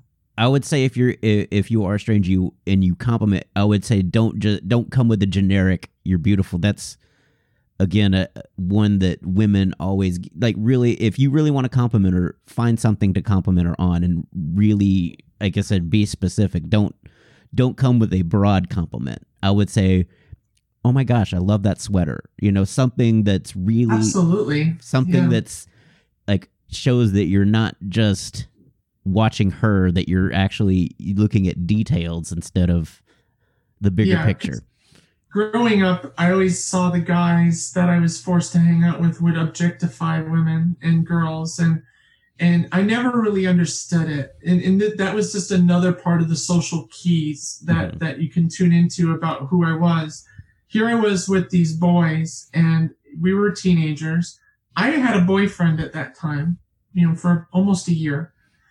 And so I spent an inordinate amount of time at this horse farm where this boy lived. And, he was my everything. He was the only person up to this day, really, other than a few other times in my life, that I had the butterfly effect in my stomach. And it would move from my stomach to, I say this in my book, it moves from my stomach up into the chambers of my heart and flutter, the butterflies flutter in there as well.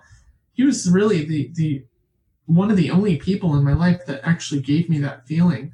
When I kissed a girl, it was, Katy Perry says it good. I kissed a girl and I liked it, right? Mhm.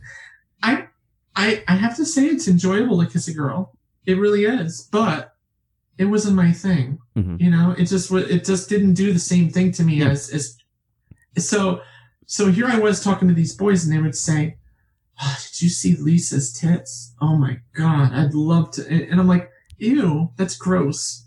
And I would tell them, "Shut up. Yeah. Why would you say something like that?" And they'd say, and then they'd call me a derogatory word, right? Yeah. How dare you say that to another guy that's trying to say something about a girl? And I'm like, that's gross. Don't say that.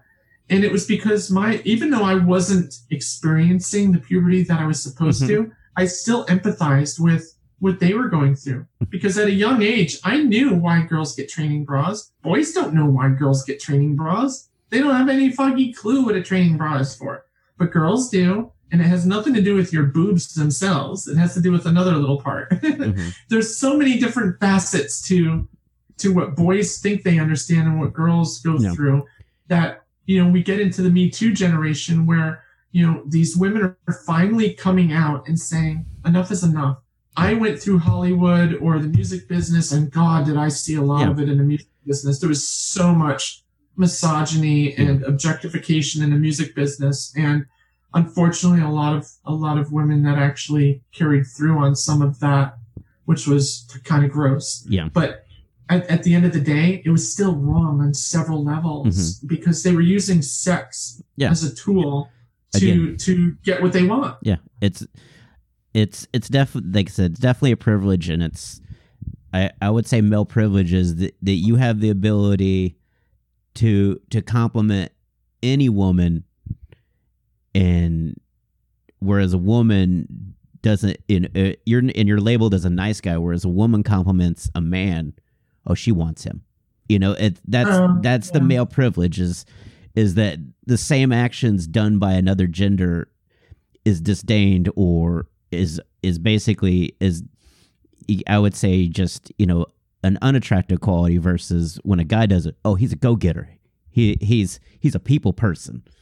And it's like, no, you don't understand that's whereas a woman that has ambition or something, oh, she's a cutthroat, she's a ice queen because she will just use you, all that stuff is she just works. It's true. There's always the derogatory, right? And there's always the whole thing that women are of a lesser stance than a man. Man is good, woman is lesser, and that's why there's so much homophobia, and that's why there's you look at the masses out there, and if religion has nothing to, if we take religion out of it for a moment, most of your people that are really homophobic are men, right? And when you look at transphobia, a lot of it is basically a basic insecurity that's built into the DNA of most men at this point, which is, why would you want to give away your male privilege, your malehood, to be this lesser thing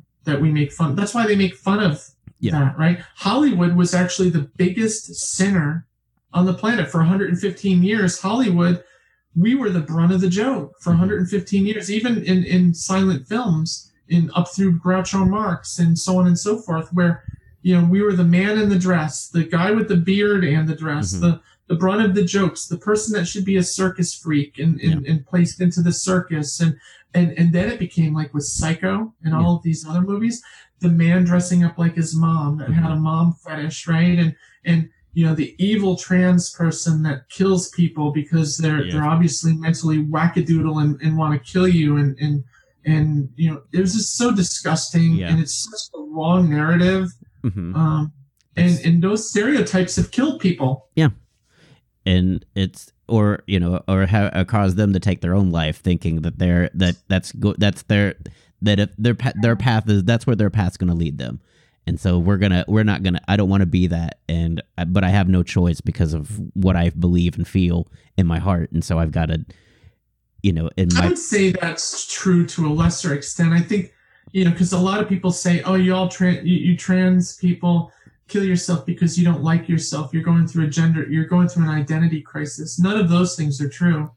The reality is that most people have suicidal ideation or actually follow through on suicide because of societal standards. And society treats us pretty shitty. We come out to our parents, they disown us. We come out to our friends, they don't want anything to do with us.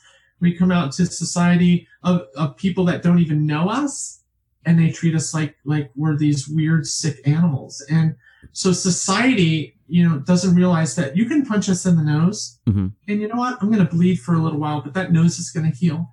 But if you start punching us with words, they hold a lot more weight than people can imagine, and they can affect you for your entire life. Oh, absolutely. And as somebody that was bullied, with my whole life, like I get that, like, and then, like I said, again, when people, the ones that hurt, kind of hurt more are the ones, like I said, that come from the people that try to nurture it out, like to nurture you, but they don't know how to communicate or support, and they don't realize that they're,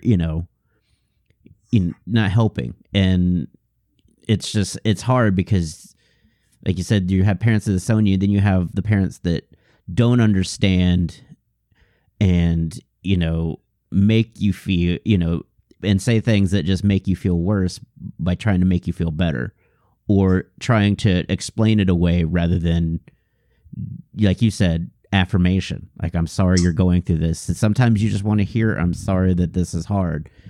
And your parents are like, don't tell your father, or, things like that. And so you have to live with this, like you said, societal pressure. It's an identity crisis. You know who you are. You're just afraid of how everybody else is going to accept or reject that identity. Yeah, and it's funny. It's not funny, actually. It's sad. It's tragic, in fact. A fair portion of society is getting confused at this point. And I can say rightly so, because there seems to be more and more labels every day. But that's because we're trying to bring awareness that we are so diverse. And because of this limiting gender binary, or this binary world that we found ourselves living in, because Western civilization, and the colonialists of America decided that there isn't any such thing as multiple genders. It's only two, even though every culture on the planet for thousands of years had that, the Kahui of Thailand and Asia, which really in English means ladyboy. The shaman of Eastern Europe and the Middle East, which had multiple genders, and they were revered. They were actually healers. They were revered by their populations. And then in the Americas, North, Central, and South, we had something called the Two-Spirit, the indigenous people of the Americas, the American Indian, the Two-Spirit. So we've always known there's multiple genders and that it runs on a spectrum. But, in all of their wonderment, the Western civilization folks and the colonialists decide, let's dumb this down a bit and call it the gender binary. Yeah. If all of you are having an issue with what I'm saying, please, I urge you, go fact check me on this. Mm-hmm. It's in the history books. You can find it yourself. And, but it's sad because that's what we've done. And now we believe that's the way it's always been. Yeah.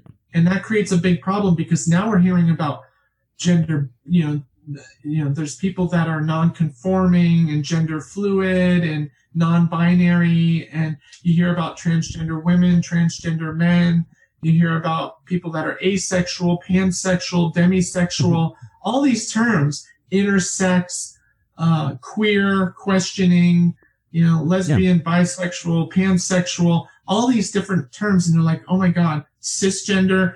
People actually think cisgender is a derogatory term. The bigots of the world actually look at that and say, how dare you call me cisgender? Well, we're trying to show you that, it's not acceptable for you to say, well, I'm a real woman and you're a trans woman. No, I'm a real woman too. Yeah. There's this weird divide. So we come up with these scientific terms because cis, if you look it up in the dictionary, and I'll wait for your listeners to look it up, cis just means on the same side of. Yeah. Right? Gender, meaning, the whole spectrum of gender. So on the same side of means you're congruent. You're born, you're assigned male at birth, and you're hunky-dory with that. Good for you, right? So they see all these labels and they can't figure it out. And the same dissonance happened this year. We saw it play itself out, but, people need their attention, drawn to it a little. We had Black Lives Matter. Mm-hmm. Then we started seeing those people that I'm talking about say, well, all lives matter. Well, duh. Let me explain something to you, Cheesecake. Here's how this works. All lives matter is the default. We don't have to speak about the default because by its very nature, it's a given. And things that are a given don't need to be accentuated like that. Mm-hmm. So all lives matter. We already know that. And here's a prime example of that. Cancer sucks, doesn't it? So why is it we have breast cancer awareness fund drives? Mm-hmm. Are you saying that you would be one of those people that would walk into a breast cancer awareness fund drive and say, you know what? And throw your hands in the air and wail them around saying, I'm not giving you guys a dime because you left out all the other cancers because all cancer matters and all cancer sucks. It's the same ludicrous kind of statement to say that. We bring advocacy to marginalized groups that are in danger. Colin Kaepernick took a knee because he has a platform. His platform is football. He took a knee and granted to him by the U.S. Constitution that you are allowed, if you're a marginalized group and you're being persecuted or otherwise repressed by your government, we built into the Constitution of the United States that every soldier or enlisted man fought and died for him to kneel and peacefully protest that. Yeah. That is a right we have in this country. God, can you imagine if the people that were calling Colin Kaepernick out actually got their way? We would devolve into a country where you're not allowed to speak out against your government. And the problem is those people don't realize we've changed. And they don't, they say, make America great again. I'm like, but that was when, like, I would say the ethnicity and everything was mostly single Caucasian family. We've evolved past that now with the Latino community, the LGBT community, the Asian community. All these people have become more of a voice in our country. So what you're saying by saying you want to go back to old world values is to marginalize those people. I was like, it's easy to look at it from the rosy perspective of the Caucasian male in the 50s who had could find any job he wanted, didn't need to have a college degree, could find a high paying job if he just smiled and had a firm handshake. Those people, those other communities now that are larger and more prevalent in the society never had that. So for you to say that is to say, well, we want to go back to ignoring these people again and to push them away because it's more important that as a white person, we get back to when things were great for me. Yeah, and in fact, that's actually a very true statement, because I would say to the people that said "Make America Great Again," I said, to what are you attributing the word "great"? What's your metric that you're using for great? And then I said, while you're at it, please explain to me to what era or period of time you're attributing the word "again." Mm-hmm. And quite frankly, a lot of times they really did go back to the 1950s. And I said, so basically what you're saying is women don't mean anything to you, because the women's suffrage movement, the women ability to vote, all the different things like equality that had happened doesn't seem to matter to you. The civil rights movement obviously didn't happen yet at that point.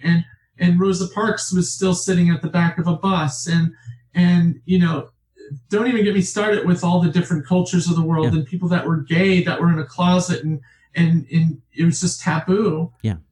It's just an amazing set of circumstances to even think that somebody, because that's what we do as humans. We sit there and we say, well, things were good for me. And we don't look at the other people, because you know what? You're inconvenient, because there's not a whole lot of you to begin with. So you're just an inconvenience on my life. Yeah. And they don't realize that's what they're doing. Exactly. And it's one thing too, like as I see it, as like we're making progress. Like I would say we're already great. There's so many great things about this country. Yes, we have our flaws, but there are so many great things. Like there is opportunity here, and not as violent persecution and amenities and things that that people with children and educational opportunities. We're still the land of opportunities. Unfortunately, some people just don't realize that those opportunities don't all belong to them, and they feel like their stuff's being taken, but you never used it. And so now that somebody wants, it's the big brother syndrome. Now that the younger brother wants to play with a toy, you want to play with the toy, but you didn't want to play with the toy until somebody else wanted to play with it. Yeah, and in fact, what happens in our society is we're victims of when we grew up. Here's a great example that sort of, it touches on something tangential, which will help connect the dots. We were outraged as a society when the schools said, we're going to get rid of clocks that have an hour hand and a minute hand. In other words, those round clocks in the schools. We're going to get rid of them. Parents went apeshit crazy over that. It was really ridiculous. I mean, I paid close attention to this because I was also in education for a number of years. Mm-hmm. And I'm like, wow, really? This is a problem for you guys? And I would say to them, I said, well, listen, let's think about this carefully, okay? When you were in school, right, you had the round clocks, right? Yeah. Yeah. Well, when was the last time when you were in school that your teacher stopped class, walked you out into the courtyard of the school to the 18-foot diameter sundial so you could figure out what time it is on the sundial? Well, we never did that. I said, exactly. I said, do you see what you're doing? Here's the thing here's the philosophy part of it that I actually wrote in my book that says, once we have figured the world out as a human being, as an individual, once we figure the world out, it is no longer ours to have. It belongs to the younger generations. Mm-hmm. So by the time we get everything figured out in this ridiculous three-dimensional world, by the time we get it all figured out, it's really not ours to have anymore. Yeah. It belongs to the younger generations coming up through the ranks. That's the weird irony of it all. Yeah. I was fascinated by my cousin who was, before this election, in the 2016, he was like 14, and he didn't understand why the election was, I believe, 18 and up, because he's like, well, I'm going to be the one inheriting this. I'm going to be voting age, or he was like 16. It was like he's in the middle. He can't vote, but by the time this election ends, he's going to be a part of society. And he wanted to know, why isn't my voice counted? Why doesn't the voice of the people that are about to step into this mess, why can't I have a say in how this country's run? But somebody who's 2 weeks, away from maybe not even being a part of it gets more of a say than I do. And I was like, that's a very, it's a very fun, interesting point. Like, why don't we lower the voting age in maybe, at a certain point cut off, your right to vote?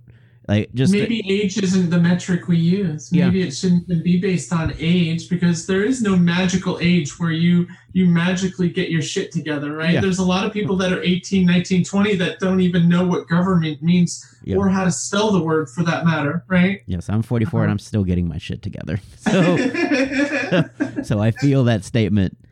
Yeah, I mean, it's just one of those things where maybe we're looking at this. We got to look at it from outside of the box and sort of rethink some of the things we're doing in society and to each other, and truly understand that each of us has a journey. And if you believe in God, wonderful. If you don't believe in God, also wonderful. Because frankly, if there is no God, and we really do become nothingness, like we become dirt, you're going to be painfully unaware. Yeah. You're not going to know, because you're going to cease to exist. Therefore, you're not going to care. If there is a God, then you really have to deal with your individual journey. And we all say it. Even Scripture says it. It's your individual journey. So you come to this planet, you come to this 3D rock completely and utterly alone. You don't come with a party of people, hey, everybody get out of the limo, we've arrived, right? It's you, unless you're a twin and you got a twin coming right behind you. Yeah. Other than that, you're completely and utterly alone. You go through your life, you do your journey, and when you die, the moment of your death, you could have your entire family surrounding you, but when you die, you're going to die completely and utterly alone. And if you ever do get to that fictitious pearly gate where St. Peter is standing at the door, ready with his notepad to judge the shit out of your life, right? If you ever do get to that point where that actually exists, well, guess what? He's going to judge you completely and utterly alone. Yeah. He's not going to judge, so if you hated gay people or trans people, or you had a cat up your ass about any of those things, none of that's going to matter, because you're going to get judged on your actions and whatever your life was.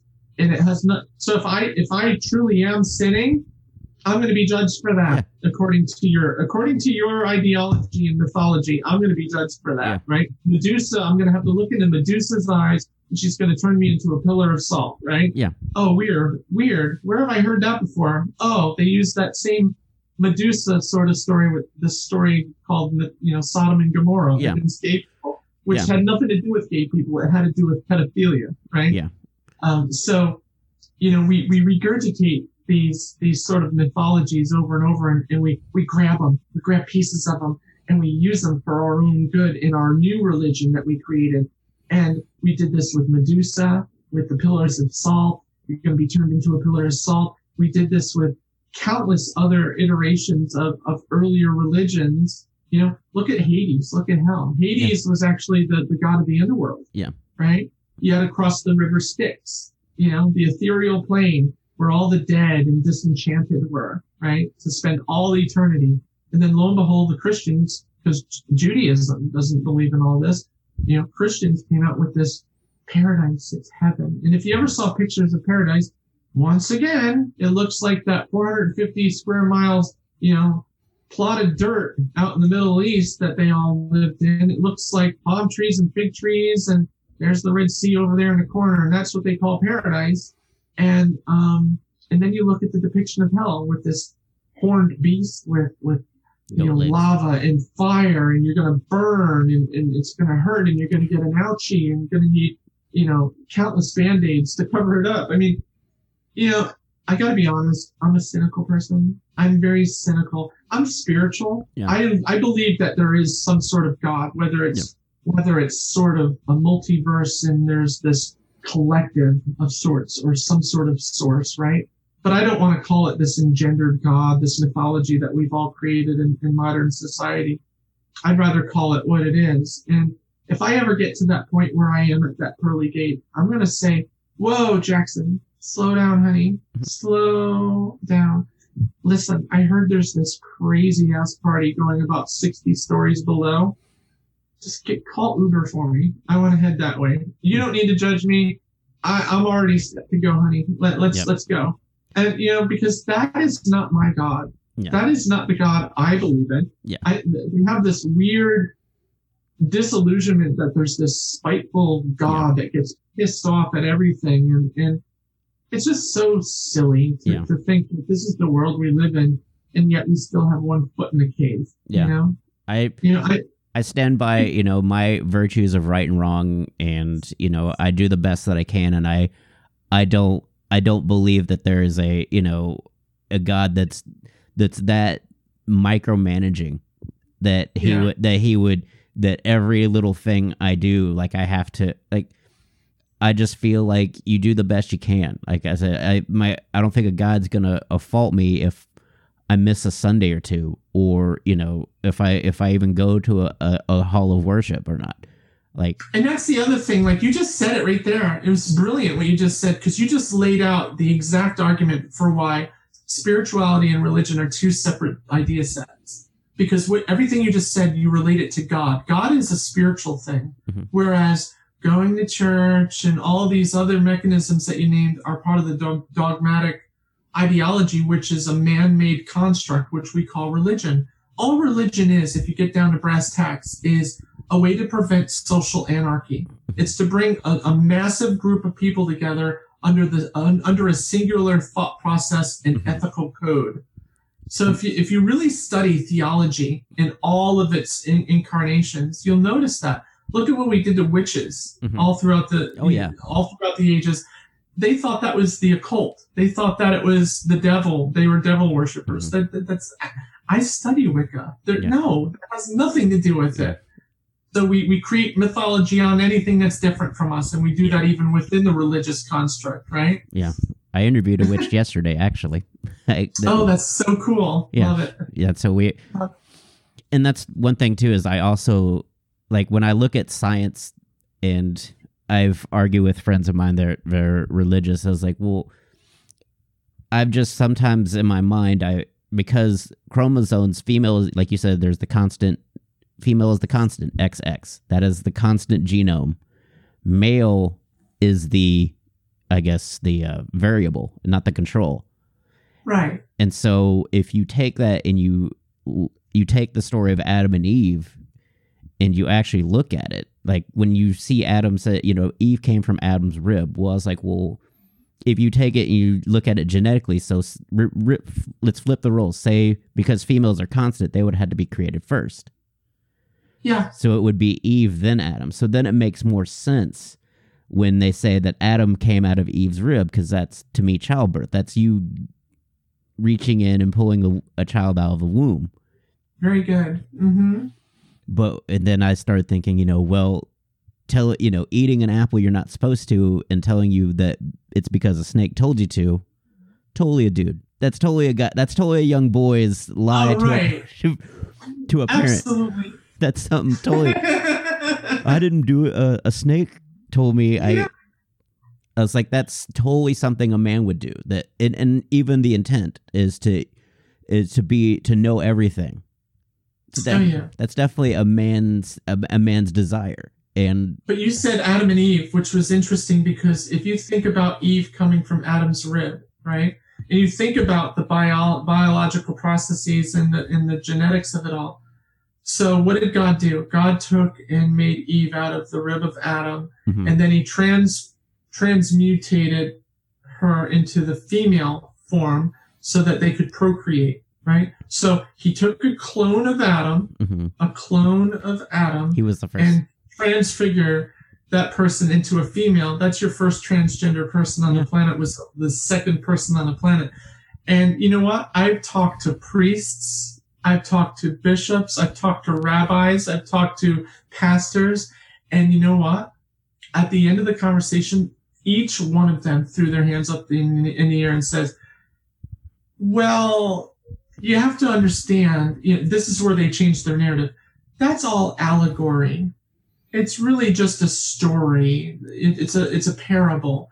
Oh, so it's good. But until I said that it was the real deal, that really happened until I said something that completely destroyed your worldview of what that was, because you don't have an answer for me about that. Just like you said, it would have made more sense to have Eve first. Yeah. That was brilliant. That's also very true. And so that's why but in my head is like when he says it's all allegory. So is me going to hell if I do something wrong, right? So that's allegory too. Like that's not going to happen. Oh, right. Exactly. Wow. That's unbelievable. I mean, it's just, this is the way people get through their life, and they get through it through this actually what ends up being meaningless stuff that they think is meaningful. And at the end of the day, each one of us, and there's over 7 billion of us, have to get through this crazy 3-dimensional world that we live in. And do we really need to be up each other's ass all the time? Or can we start practicing 4 simple letters? M-Y-O-B. Mind your own. If we could just get a hold of those 4 letters, our whole planet would be so much better to deal with, because quite honestly, 99% of all the problems in the world come from this sort of construct where, and I know we're picking on religion, but there's a rightly so mechanism to be handed down about that, because a lot of people don't understand that religion is very exclusionary, is the word to say. And for what purpose? To what purpose does that help your journey or your life? It doesn't. It has no impact on your life. And then for you to say, yes, it's my religion, but I'm not like that. I have a transgender grandson, or I have a transgender cousin, and I'm not like that. Well, honey, yes, you are. You still follow that. And quite frankly, that thing that you follow, they tried to give me 3 exorcisms attempted on me. Can you believe that? I mean, my entire book, and this is, before we end, I just want to read you one little paragraph from the beginning of my book. Sure. And the beginning of my book is really, the introduction of my book is really a telltale of where we're going to go, because it's sort of lighthearted. It's kind of comical. And I have this way of writing where you're going to think I'm actually talking directly to you when you read my book. How the hell did I go from being a shy, do no wrong, and deeply loved child to a grown woman disinvited to Christmas with the relatives? Well, it was just as well, since I was already busy running from their plan of giving me a good old-fashioned Catholic exorcism. So that's the beginning of the book. Like, why am I going to pull you into my book? Well, there it is right there. Something happened, and all of a sudden I'm the prize child, and then within an instant, I'm someone that needs an exorcism. I need to have the prayer of Saint Benedict put upon me over and over. I need to wear the scapula from the Blessed Mother, and I need to have a crucifix above my bed, and they need a priest to lay hands on me, because my head's going to spin around and I'm going to vomit green shit out of my mouth. And, it's just so tiresome to have to be, I use the following bunch of things to explain this very eloquently. Somebody that's discriminated against, repressed, persecuted, profiled, bullied, verbally assaulted, physically assaulted, threatened with death, and in the worst case, actually killed just because of the way you were born. Yeah. That's me. That's my life. And out of all of those groups, unfortunately, the ones that are in the most peril right now in the world are transgender women of color. They're being disproportionately targeted and murdered. And just let me tell your audience something. They don't just get murdered. People that are trans that get murdered get ritualistically murdered. There's something very tribal about the ideologies and bullshit we've fed people for so long that they actually believe, that makes them so terrified of that, or so uncomfortable or insecure, that they feel they need to not only kill that person, but burn them alive in their car or dismember them. I mean, these are the things that happen. I know this is graphic, but this is what happens to people within my community because of this irrational hatred. And it's disgusting, and it comes from these stereotypes, these misinformation campaigns that are spread by organizations like Breitbart and Fox and why is it that it's conservatives versus liberals on this issue? Because we're not an ideology. Yeah. We're not a political ideology other than we want equality. But my human condition, isn't predicated on being a liberal or a conservative. But the lines have been drawn in the sand. And you know what I found to be the one common thread? And it's unfortunate. And I'm sorry, folks that are listening to this. I'm sorry, but the one common thread why Republicans or conservatives sort of don't understand this whole transgender thing versus people that are Democrats, independents, or otherwise, or liberal. It's religion. Mm-hmm. It's a far right reaching version of religion that teaches people that we are not valid. Mm-hmm. We're an abomination to God. It's fictitious. Because the Bible wasn't written by God. First of all, you have to actually. I think what we should do, and I know people are going to get upset with me, but you know what? They've been wanting to put us through conversion therapy, which basically leads us down a path to suicide. Mm-hmm. They've been killing us purposely with this nonsense of conversion therapy. And they've been calling us these things. They've been giving us exorcisms. They don't care that we commit suicide. They treat us like shit over and over again. And then they call us mentally ill. Why not turn the tables a little bit and then start advocating for laws for the uber religious and call them delusional? And create laws that state you're mentally ill because you believe in some sort of bearded fat dude in the sky that's doing this and that. Now, I'm making fun of God that I do believe in right now, right? So I'm being facetious at the same time because I do believe in God, but I don't believe in religion. And I think maybe what we ought to do is turn the damn tables for once in our lives and start, having the American Psychological Association start saying that delusional visions of there's this, invisible entity that's a driving force to discriminate against people. Maybe that's a mental illness all by itself. Mm-hmm. I wonder how fast things would change if we did stuff like that. I wonder how fast all of that would change. It's just, these are the things that go through my head. Maybe I have too much time on my hands. I don't know. It's easy to come from a place of privilege and not be angry or be uncomfortable with it instead of being the persecuted that finally have a voice and a say and can actually say something about it instead of just having to put their head down and just go to work, go home and pray that no one finds out.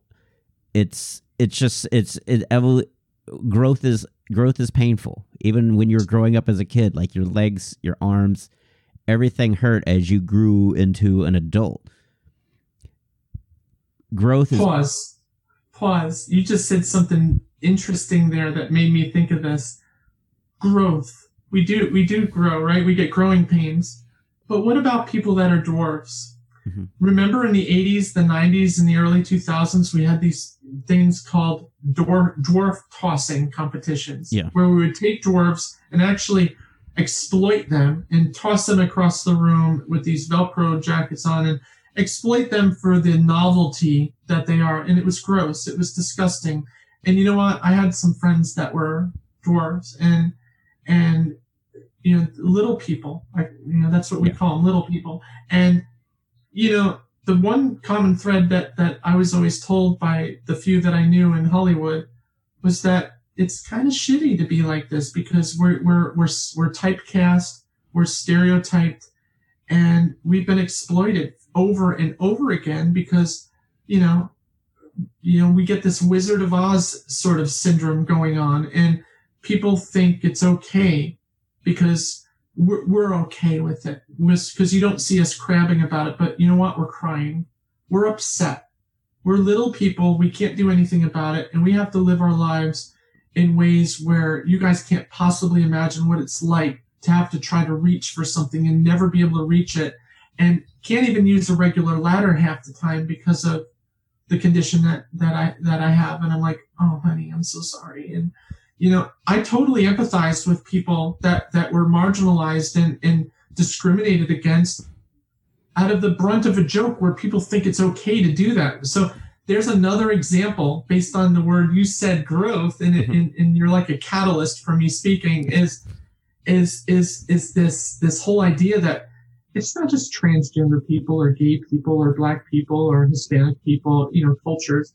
It's also all aspects of the human condition. Look at the R word. We used to use the R word all the time, right? We don't anymore because we know that's a despicable thing to do, because these are just human beings that have been born into a state of the diverse human condition, born that way, just like I was born the way I did, but suddenly people get diarrhea of the brain because sex and gender are somehow involved in that, instead of, well, this person's brain just doesn't work the way. Well, my brain doesn't work the way that other people's brains work either. Look at autism. We actually had to get rid of certain things within autism and Asperger's syndrome because now it's called a spectrum disorder in the DSM, right? Because they found that there is this huge spectrum, that autism isn't just you're either Rain Man or you're not. There's this huge spectrum from 0 to 100 in between, with different levels of severity. And people are very easy to pick up on that, but at the same time that they pick up on it, they're also very discriminatory. They also find anybody that's remotely different the brunt of the joke. Yeah. It's lizard brain. It's unfortunately it's the Darwin part of our brain for survival that sees that anomaly and they try to distance it because they don't want it to be, and it's hard. We've kind of gotten above a lot of it, but there's still that baser reaction of this is anomaly. I don't want this anomaly in my bloodline. And so you and so it becomes this awkward, I guess, paradigm that you have to, that you love them no matter what, but it's still, like I said, a lizard brain reaction is, and that's why it's so hard to communicate because. Yeah, it's true. That is what we are. If you look at people that are deaf, which I can speak to, thank God I didn't get a speech impediment, right? Mm-hmm. Because those of us that are deaf and get a speech impediment, look at all the times that people make fun of the way people that are deaf speak. It becomes this nuanced parody, if you will, and people find it funny to talk like that. But that's just the way we talk when we're deaf, and it's because we can't hear the syllables, and we can't hear how. It's sort of like when I was 8 years old, people ask me all the time, Amber Rose Washington. They think it's appropriate to say, what was your name when you were younger? But you know what? I'm an author. I'm a public figure. I put myself out there for the whole world. I'm unapologetic, and I will absolutely tell anybody what my name was when I was birthed. And I don't care about it because it is who I was, to somebody else, but it wasn't who I am, right? So my name was Edward Ambrose Washington. So my middle name, Ambrose. So, it sounds real regal, real English, right? Mm-hmm. Like nobility sort of shit, right? And I was like, ugh, of all names. So from a very young age, I was comfortable with Eddie. Eddie was softer than Edward.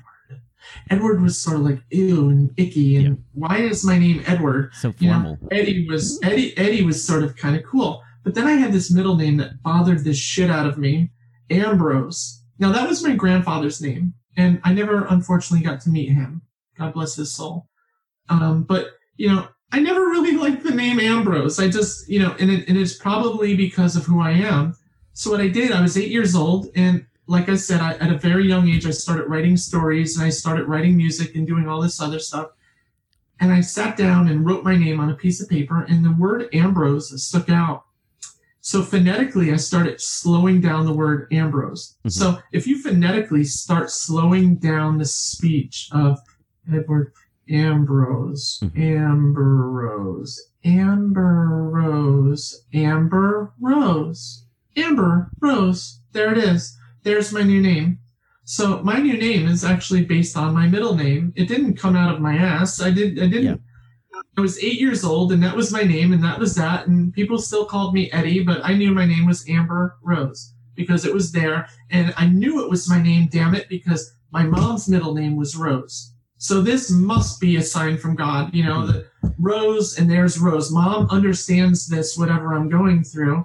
So isn't it appropriate that I have her middle name as well? You know, so it's kind of weird that happened. But I mean, it's a little off topic, but I mean, it sort of goes into the whole diversity of people and trying to understand at a deeper level who we really are, rather than judging a book by its cover, making some rash decision based on that, and disqualifying people on their cover doesn't meet my standards, so they're not going to be there. I mean, you know, if you see somebody that's been burned in a fire beyond recognition, but they survived and everything, and their face unfortunately has been disfigured by the fire, you know, some people get nervous and reactionary towards that. You know, not me. That's just another person to me. Yeah. You know, we have to start learning not to judge a book by its cover, because we're so multidimensional as beings. There's so much more to us, you know, and that's why I tell my stories about the music business and all the people that I've worked with. And, you know, I'm in the Smithsonian. If any of you want to look me up, I have an exhibit in the Smithsonian Institute in Washington, D.C., because I did some philanthropic work for the children of Africa about 20 years ago. And we were trying to bring advocacy to the world for these little girls in Ethiopia that would carry water, dirty water at that, 20 miles, 10 miles in each direction, to carry it back to their homes so they had drinkable water. It wasn't potable water, but that was all they had to drink, was this water. And we wanted to bring, like, maybe there's something the entire world can do to at least give these poor people water, potable, drinkable water that they can have in their lives, rather than this mess that they're stuck in. So we created this exhibit, this hour-long documentary, and, you know, I was a music arranger for that. And so there's a lot of things that if I didn't just say that, you would have never known that I did that. You know? And those are the types of things that I try to teach people. And that's why my new podcast, which is called The Journey Unscripted, is going to take ordinary people that do extraordinary things. Yeah. And it's not going to be an interview podcast. It's going to be more like Dateline NBC. Yeah. It's more like an investigative journalism show, you know? That's awesome. Thanks. But and it's amazing too that you use your musical gifts, because what better way to get people, you can't just sell them on words as much as you'd love to have the music that to actually sway people. And to have that exhibit in the Smithsonian is an amazing feat. It's not, you just don't pick, you know, tones. You have to feel that, and it has to fit what's being portrayed, so that you can generate the right emotion and things like that. Like there is a lot of work in that, and to have a deft ear, and, you know, just even societally speaking, not just in music, but as society, to have that deft ear to say, hey, this voice needs to be heard more than the rest of the masses. This voice right here, the small 0.7% voice. And here's that word again, authentic. It has to be authentic, you know, because when I first heard the song, it sounded more like a Luther Vandross song. It was sort of an R&B-ish sort of feel to it, a very American vibe. And I said, am I allowed to, you know, talk a little freely? And they said, of course, you're arranging, you know, speak up now. I said, I think we need to be more genuine and authentic about this track, and think about the culture that we're talking about here, and instead, you know, maybe infuse world music, or if we will, you know, the African instruments that were being used at the time, and bring those into the mix. And, you know, that's when we got people from different institutions to come in, and, you know, these drummers that would come in that were from Africa. And so we transformed this song, you know, from this Americanized sort of almost pop-esque into this really beautiful, absolutely gorgeous sounding song that fit the narrative of who these people were to a T, because we infused them. We didn't appropriate, right? So you can do cultural appropriation, which is a bad thing. But what we did instead is we pulled them in and said, you're now part of this. Yeah. And as you're part of this, and we try to teach the world about what you're going through, we want them to see you holistically. Yeah. And that goes for your music, your language, your culture, your hardships, your love, everything. And I just thought the whole project was beautiful. It's one of my shining things, and some of the things in our lives that we love the most are the things we didn't get paid for, and that's, to me, that's the shining example I want to leave to my children and everyone else, listening, is do something good for somebody. That's what this world's about. Do something good for somebody. We can disagree on religion or anything else, but at the end of the day, we're all human beings that need to get through this ridiculously weird experience that we find ourselves in. And the best thing you can do is just do something good for somebody and don't be self-centered. Yeah. I would say you still got paid, but it just wasn't, it wasn't something monetary. You were paid, you got paid, and there's different ways to be paid in life. I grew spiritually with that, to tell you the truth. I had an enormous growth spurt in spirituality from that experience. And it brought me closer to God, or whatever we think God is, the collective, the source, whatever. And it brought me closer to that ethereal sense of there's something else beyond us here that we just can't see. Maybe it's on a different vibration, right? So you're absolutely right. It did pay in many dividends, much greater than any dollar could pay. Yeah. Also, back to your name, I was going to say that's such a monumentally awesome name. It's almost like an olive branch to your family. To even, to still say, even though we've had our differences, I'm still embracing the name, kind of embracing the name you gave me. I'm taking some minor tweaks to it, but it's still the name you guys get. I'm not choosing some completely different name out there that you. And not that there's anything wrong with choosing. No, but it's, a lot of us actually do choose a completely different name. But you're right. I mean, for me, it does kind of have a neat little, there's this ambiance to it that screams like, "Hey, my mom respected me so much that I chose, because I did choose, because phonetically changing my name is a decision. So I chose to keep my mom's middle name in my name, and by just happenstance, synchronicity, whatever we want to call it, Amber Rose, it is a testament to my family that, we did a genealogy, by the way, and we are related to the Washingtons, the actual Washingtons. That's awesome. Not George, because George, of course, we know, got married twice. His second wife, Martha, those kids died of, I believe it was called consumption. So, it's tuberculosis or whatever. So he didn't have any children that made it past their teen years. Yeah. And so there is no lineage directly, but his brother John, he had several brothers, James and so on and so forth. We're related to George through one of his brothers. And I thought that was just neat. Yeah. So we're not part of the nobility part of the Washingtons that made it to the presidency. We're part of the Washingtons that sort of, we live in the outskirts of the city, and nobody knew of us. Yeah. You guys in the background shaped the man that is on the $1 bills. That's by either being the bullied or the older brother that bullied him. Somehow y'all played a role in shaping George Washington to the man he became.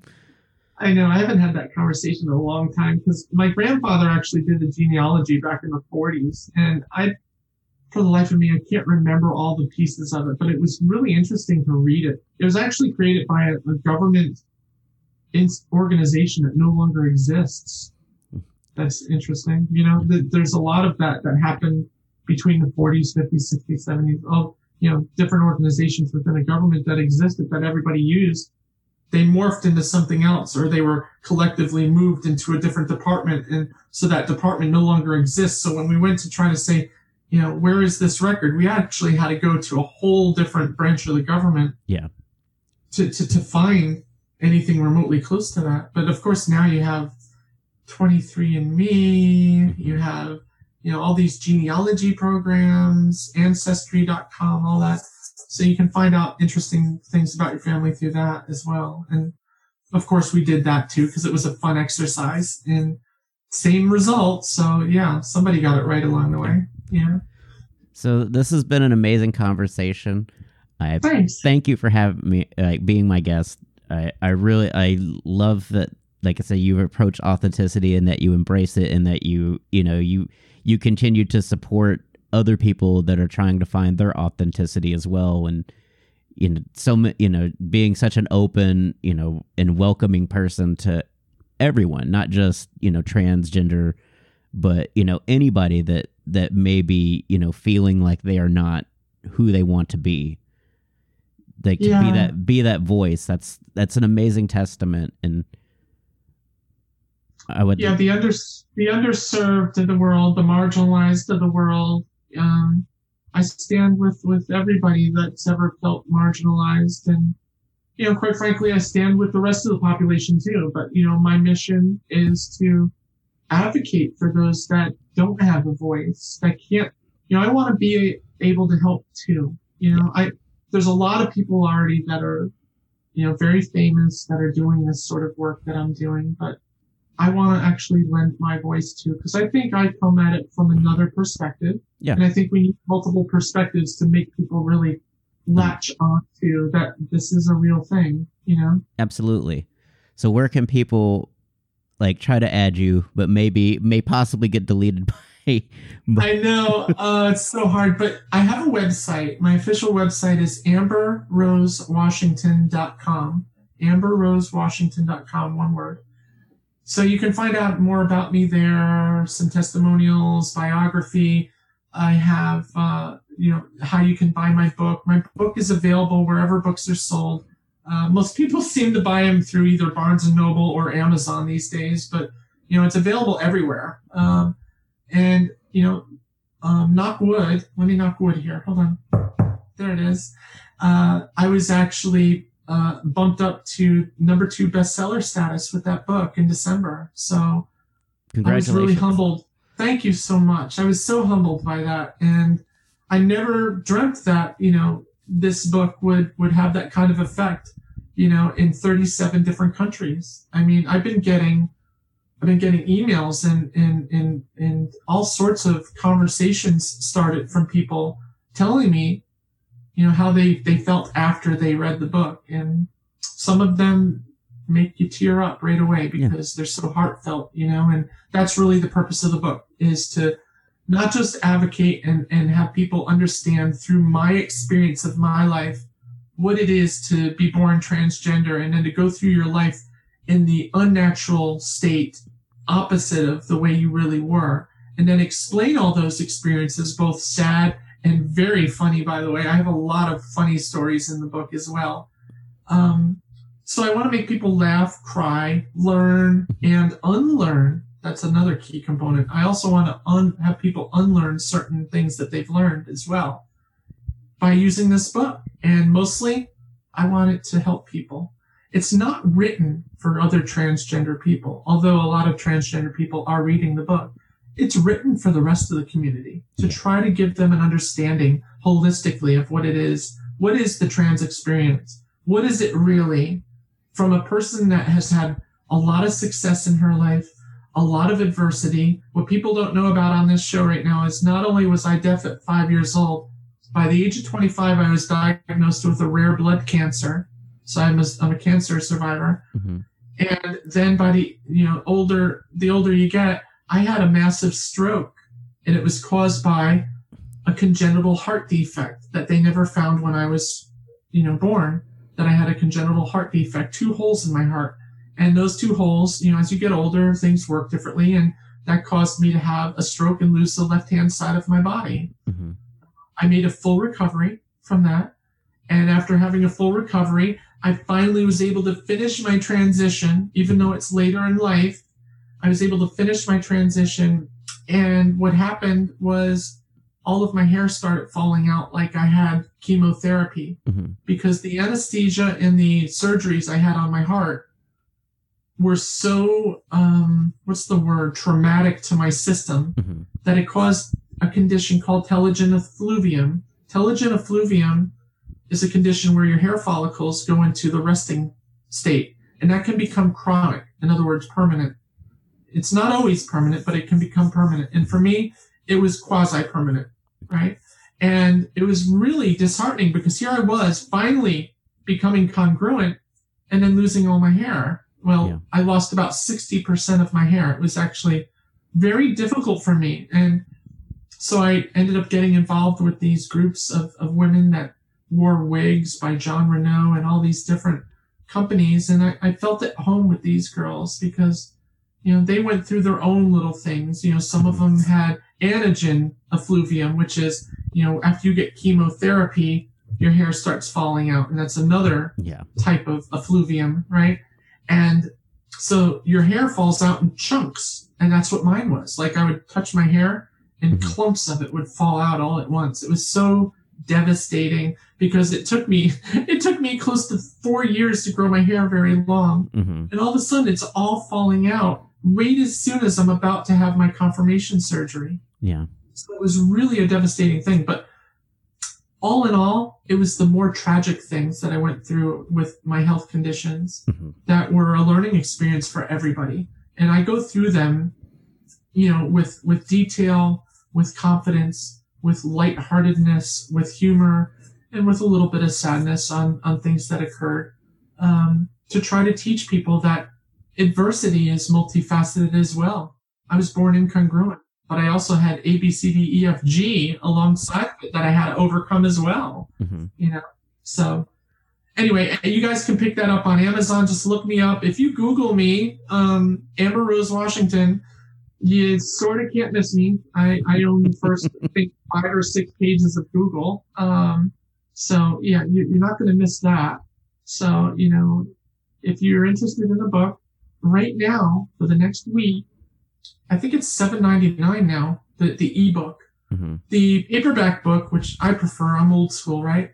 Is still $20, but we've lowered the cost to $7.99 of the ebook, which is great.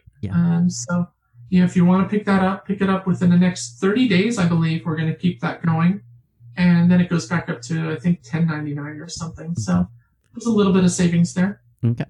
Well, I'll definitely pass that on. Thanks. It was a pleasure being on your show. I have to tell you, you have this way of getting me to speak. You're a precursor to what I'm going to say next. It's almost like you're reading my mind. And I kind of like that sort of back and forth that we had going. Well, I'm glad. Thank you so much. Thank you so much for being on here, and I appreciate it. It's taken me a 30-something, almost 40 interviews now to kind of get to a process where I can go back and forth, because I would say I'm somewhere on the spectrum, but I have a habit of, I used to have a habit when I started this of jumping in, and so this has kind of helped me as well learn to, as I talk to people, like, okay, still give them space, still talking, don't say anything yet, and just kind of learn to pace myself. I have to learn that too, because I talk. I'm a big talker. And in fact, a lot of interviews I've been on, the girl from CBS said this to me 2 weeks ago. She goes, "You're an interviewer's dream, because you just talk.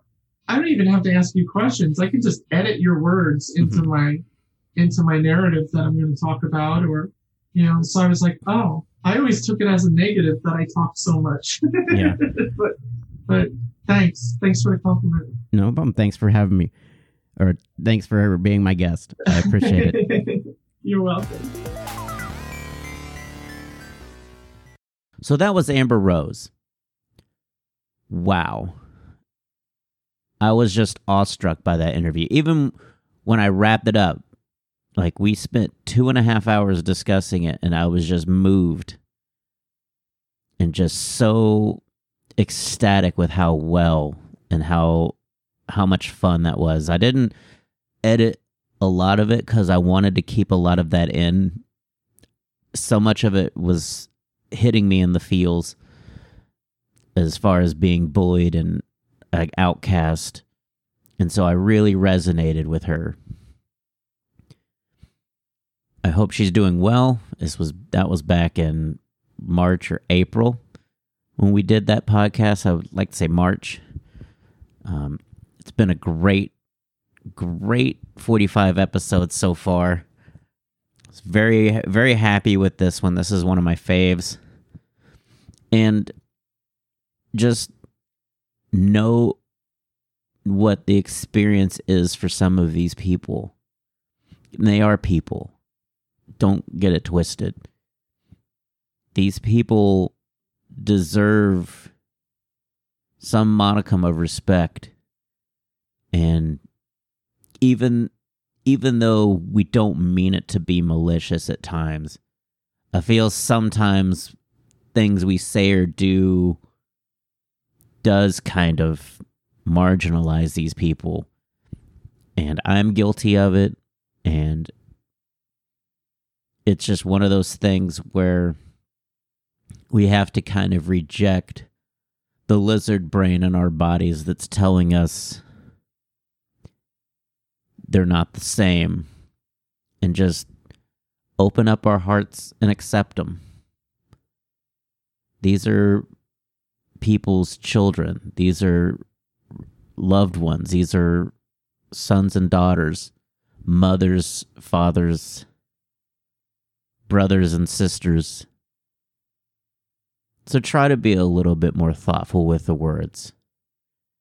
It's easy, especially as a comic, to let those words kind of take you into places that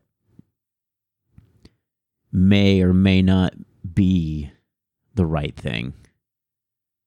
But I try my best to not be a symbol of hate or hate speech or any of those things where you're promoting marginalization of another group, or to try to come across as superior in any way. I thank you guys for listening. If you like what you hear, leave a review on Apple or Spotify or wherever you listen to podcasts. I'm on most major podcasting platforms and a lot of minor ones as well. Also, if you like the show, send me an email. Or if you don't like the show, send me an email and see what I could do better. Doing my best. Next week, we'll probably have another episode from my live podcast event at the Hops and Arts Festival at Pediculus. And then maybe we'll do a comic, from my reserves here.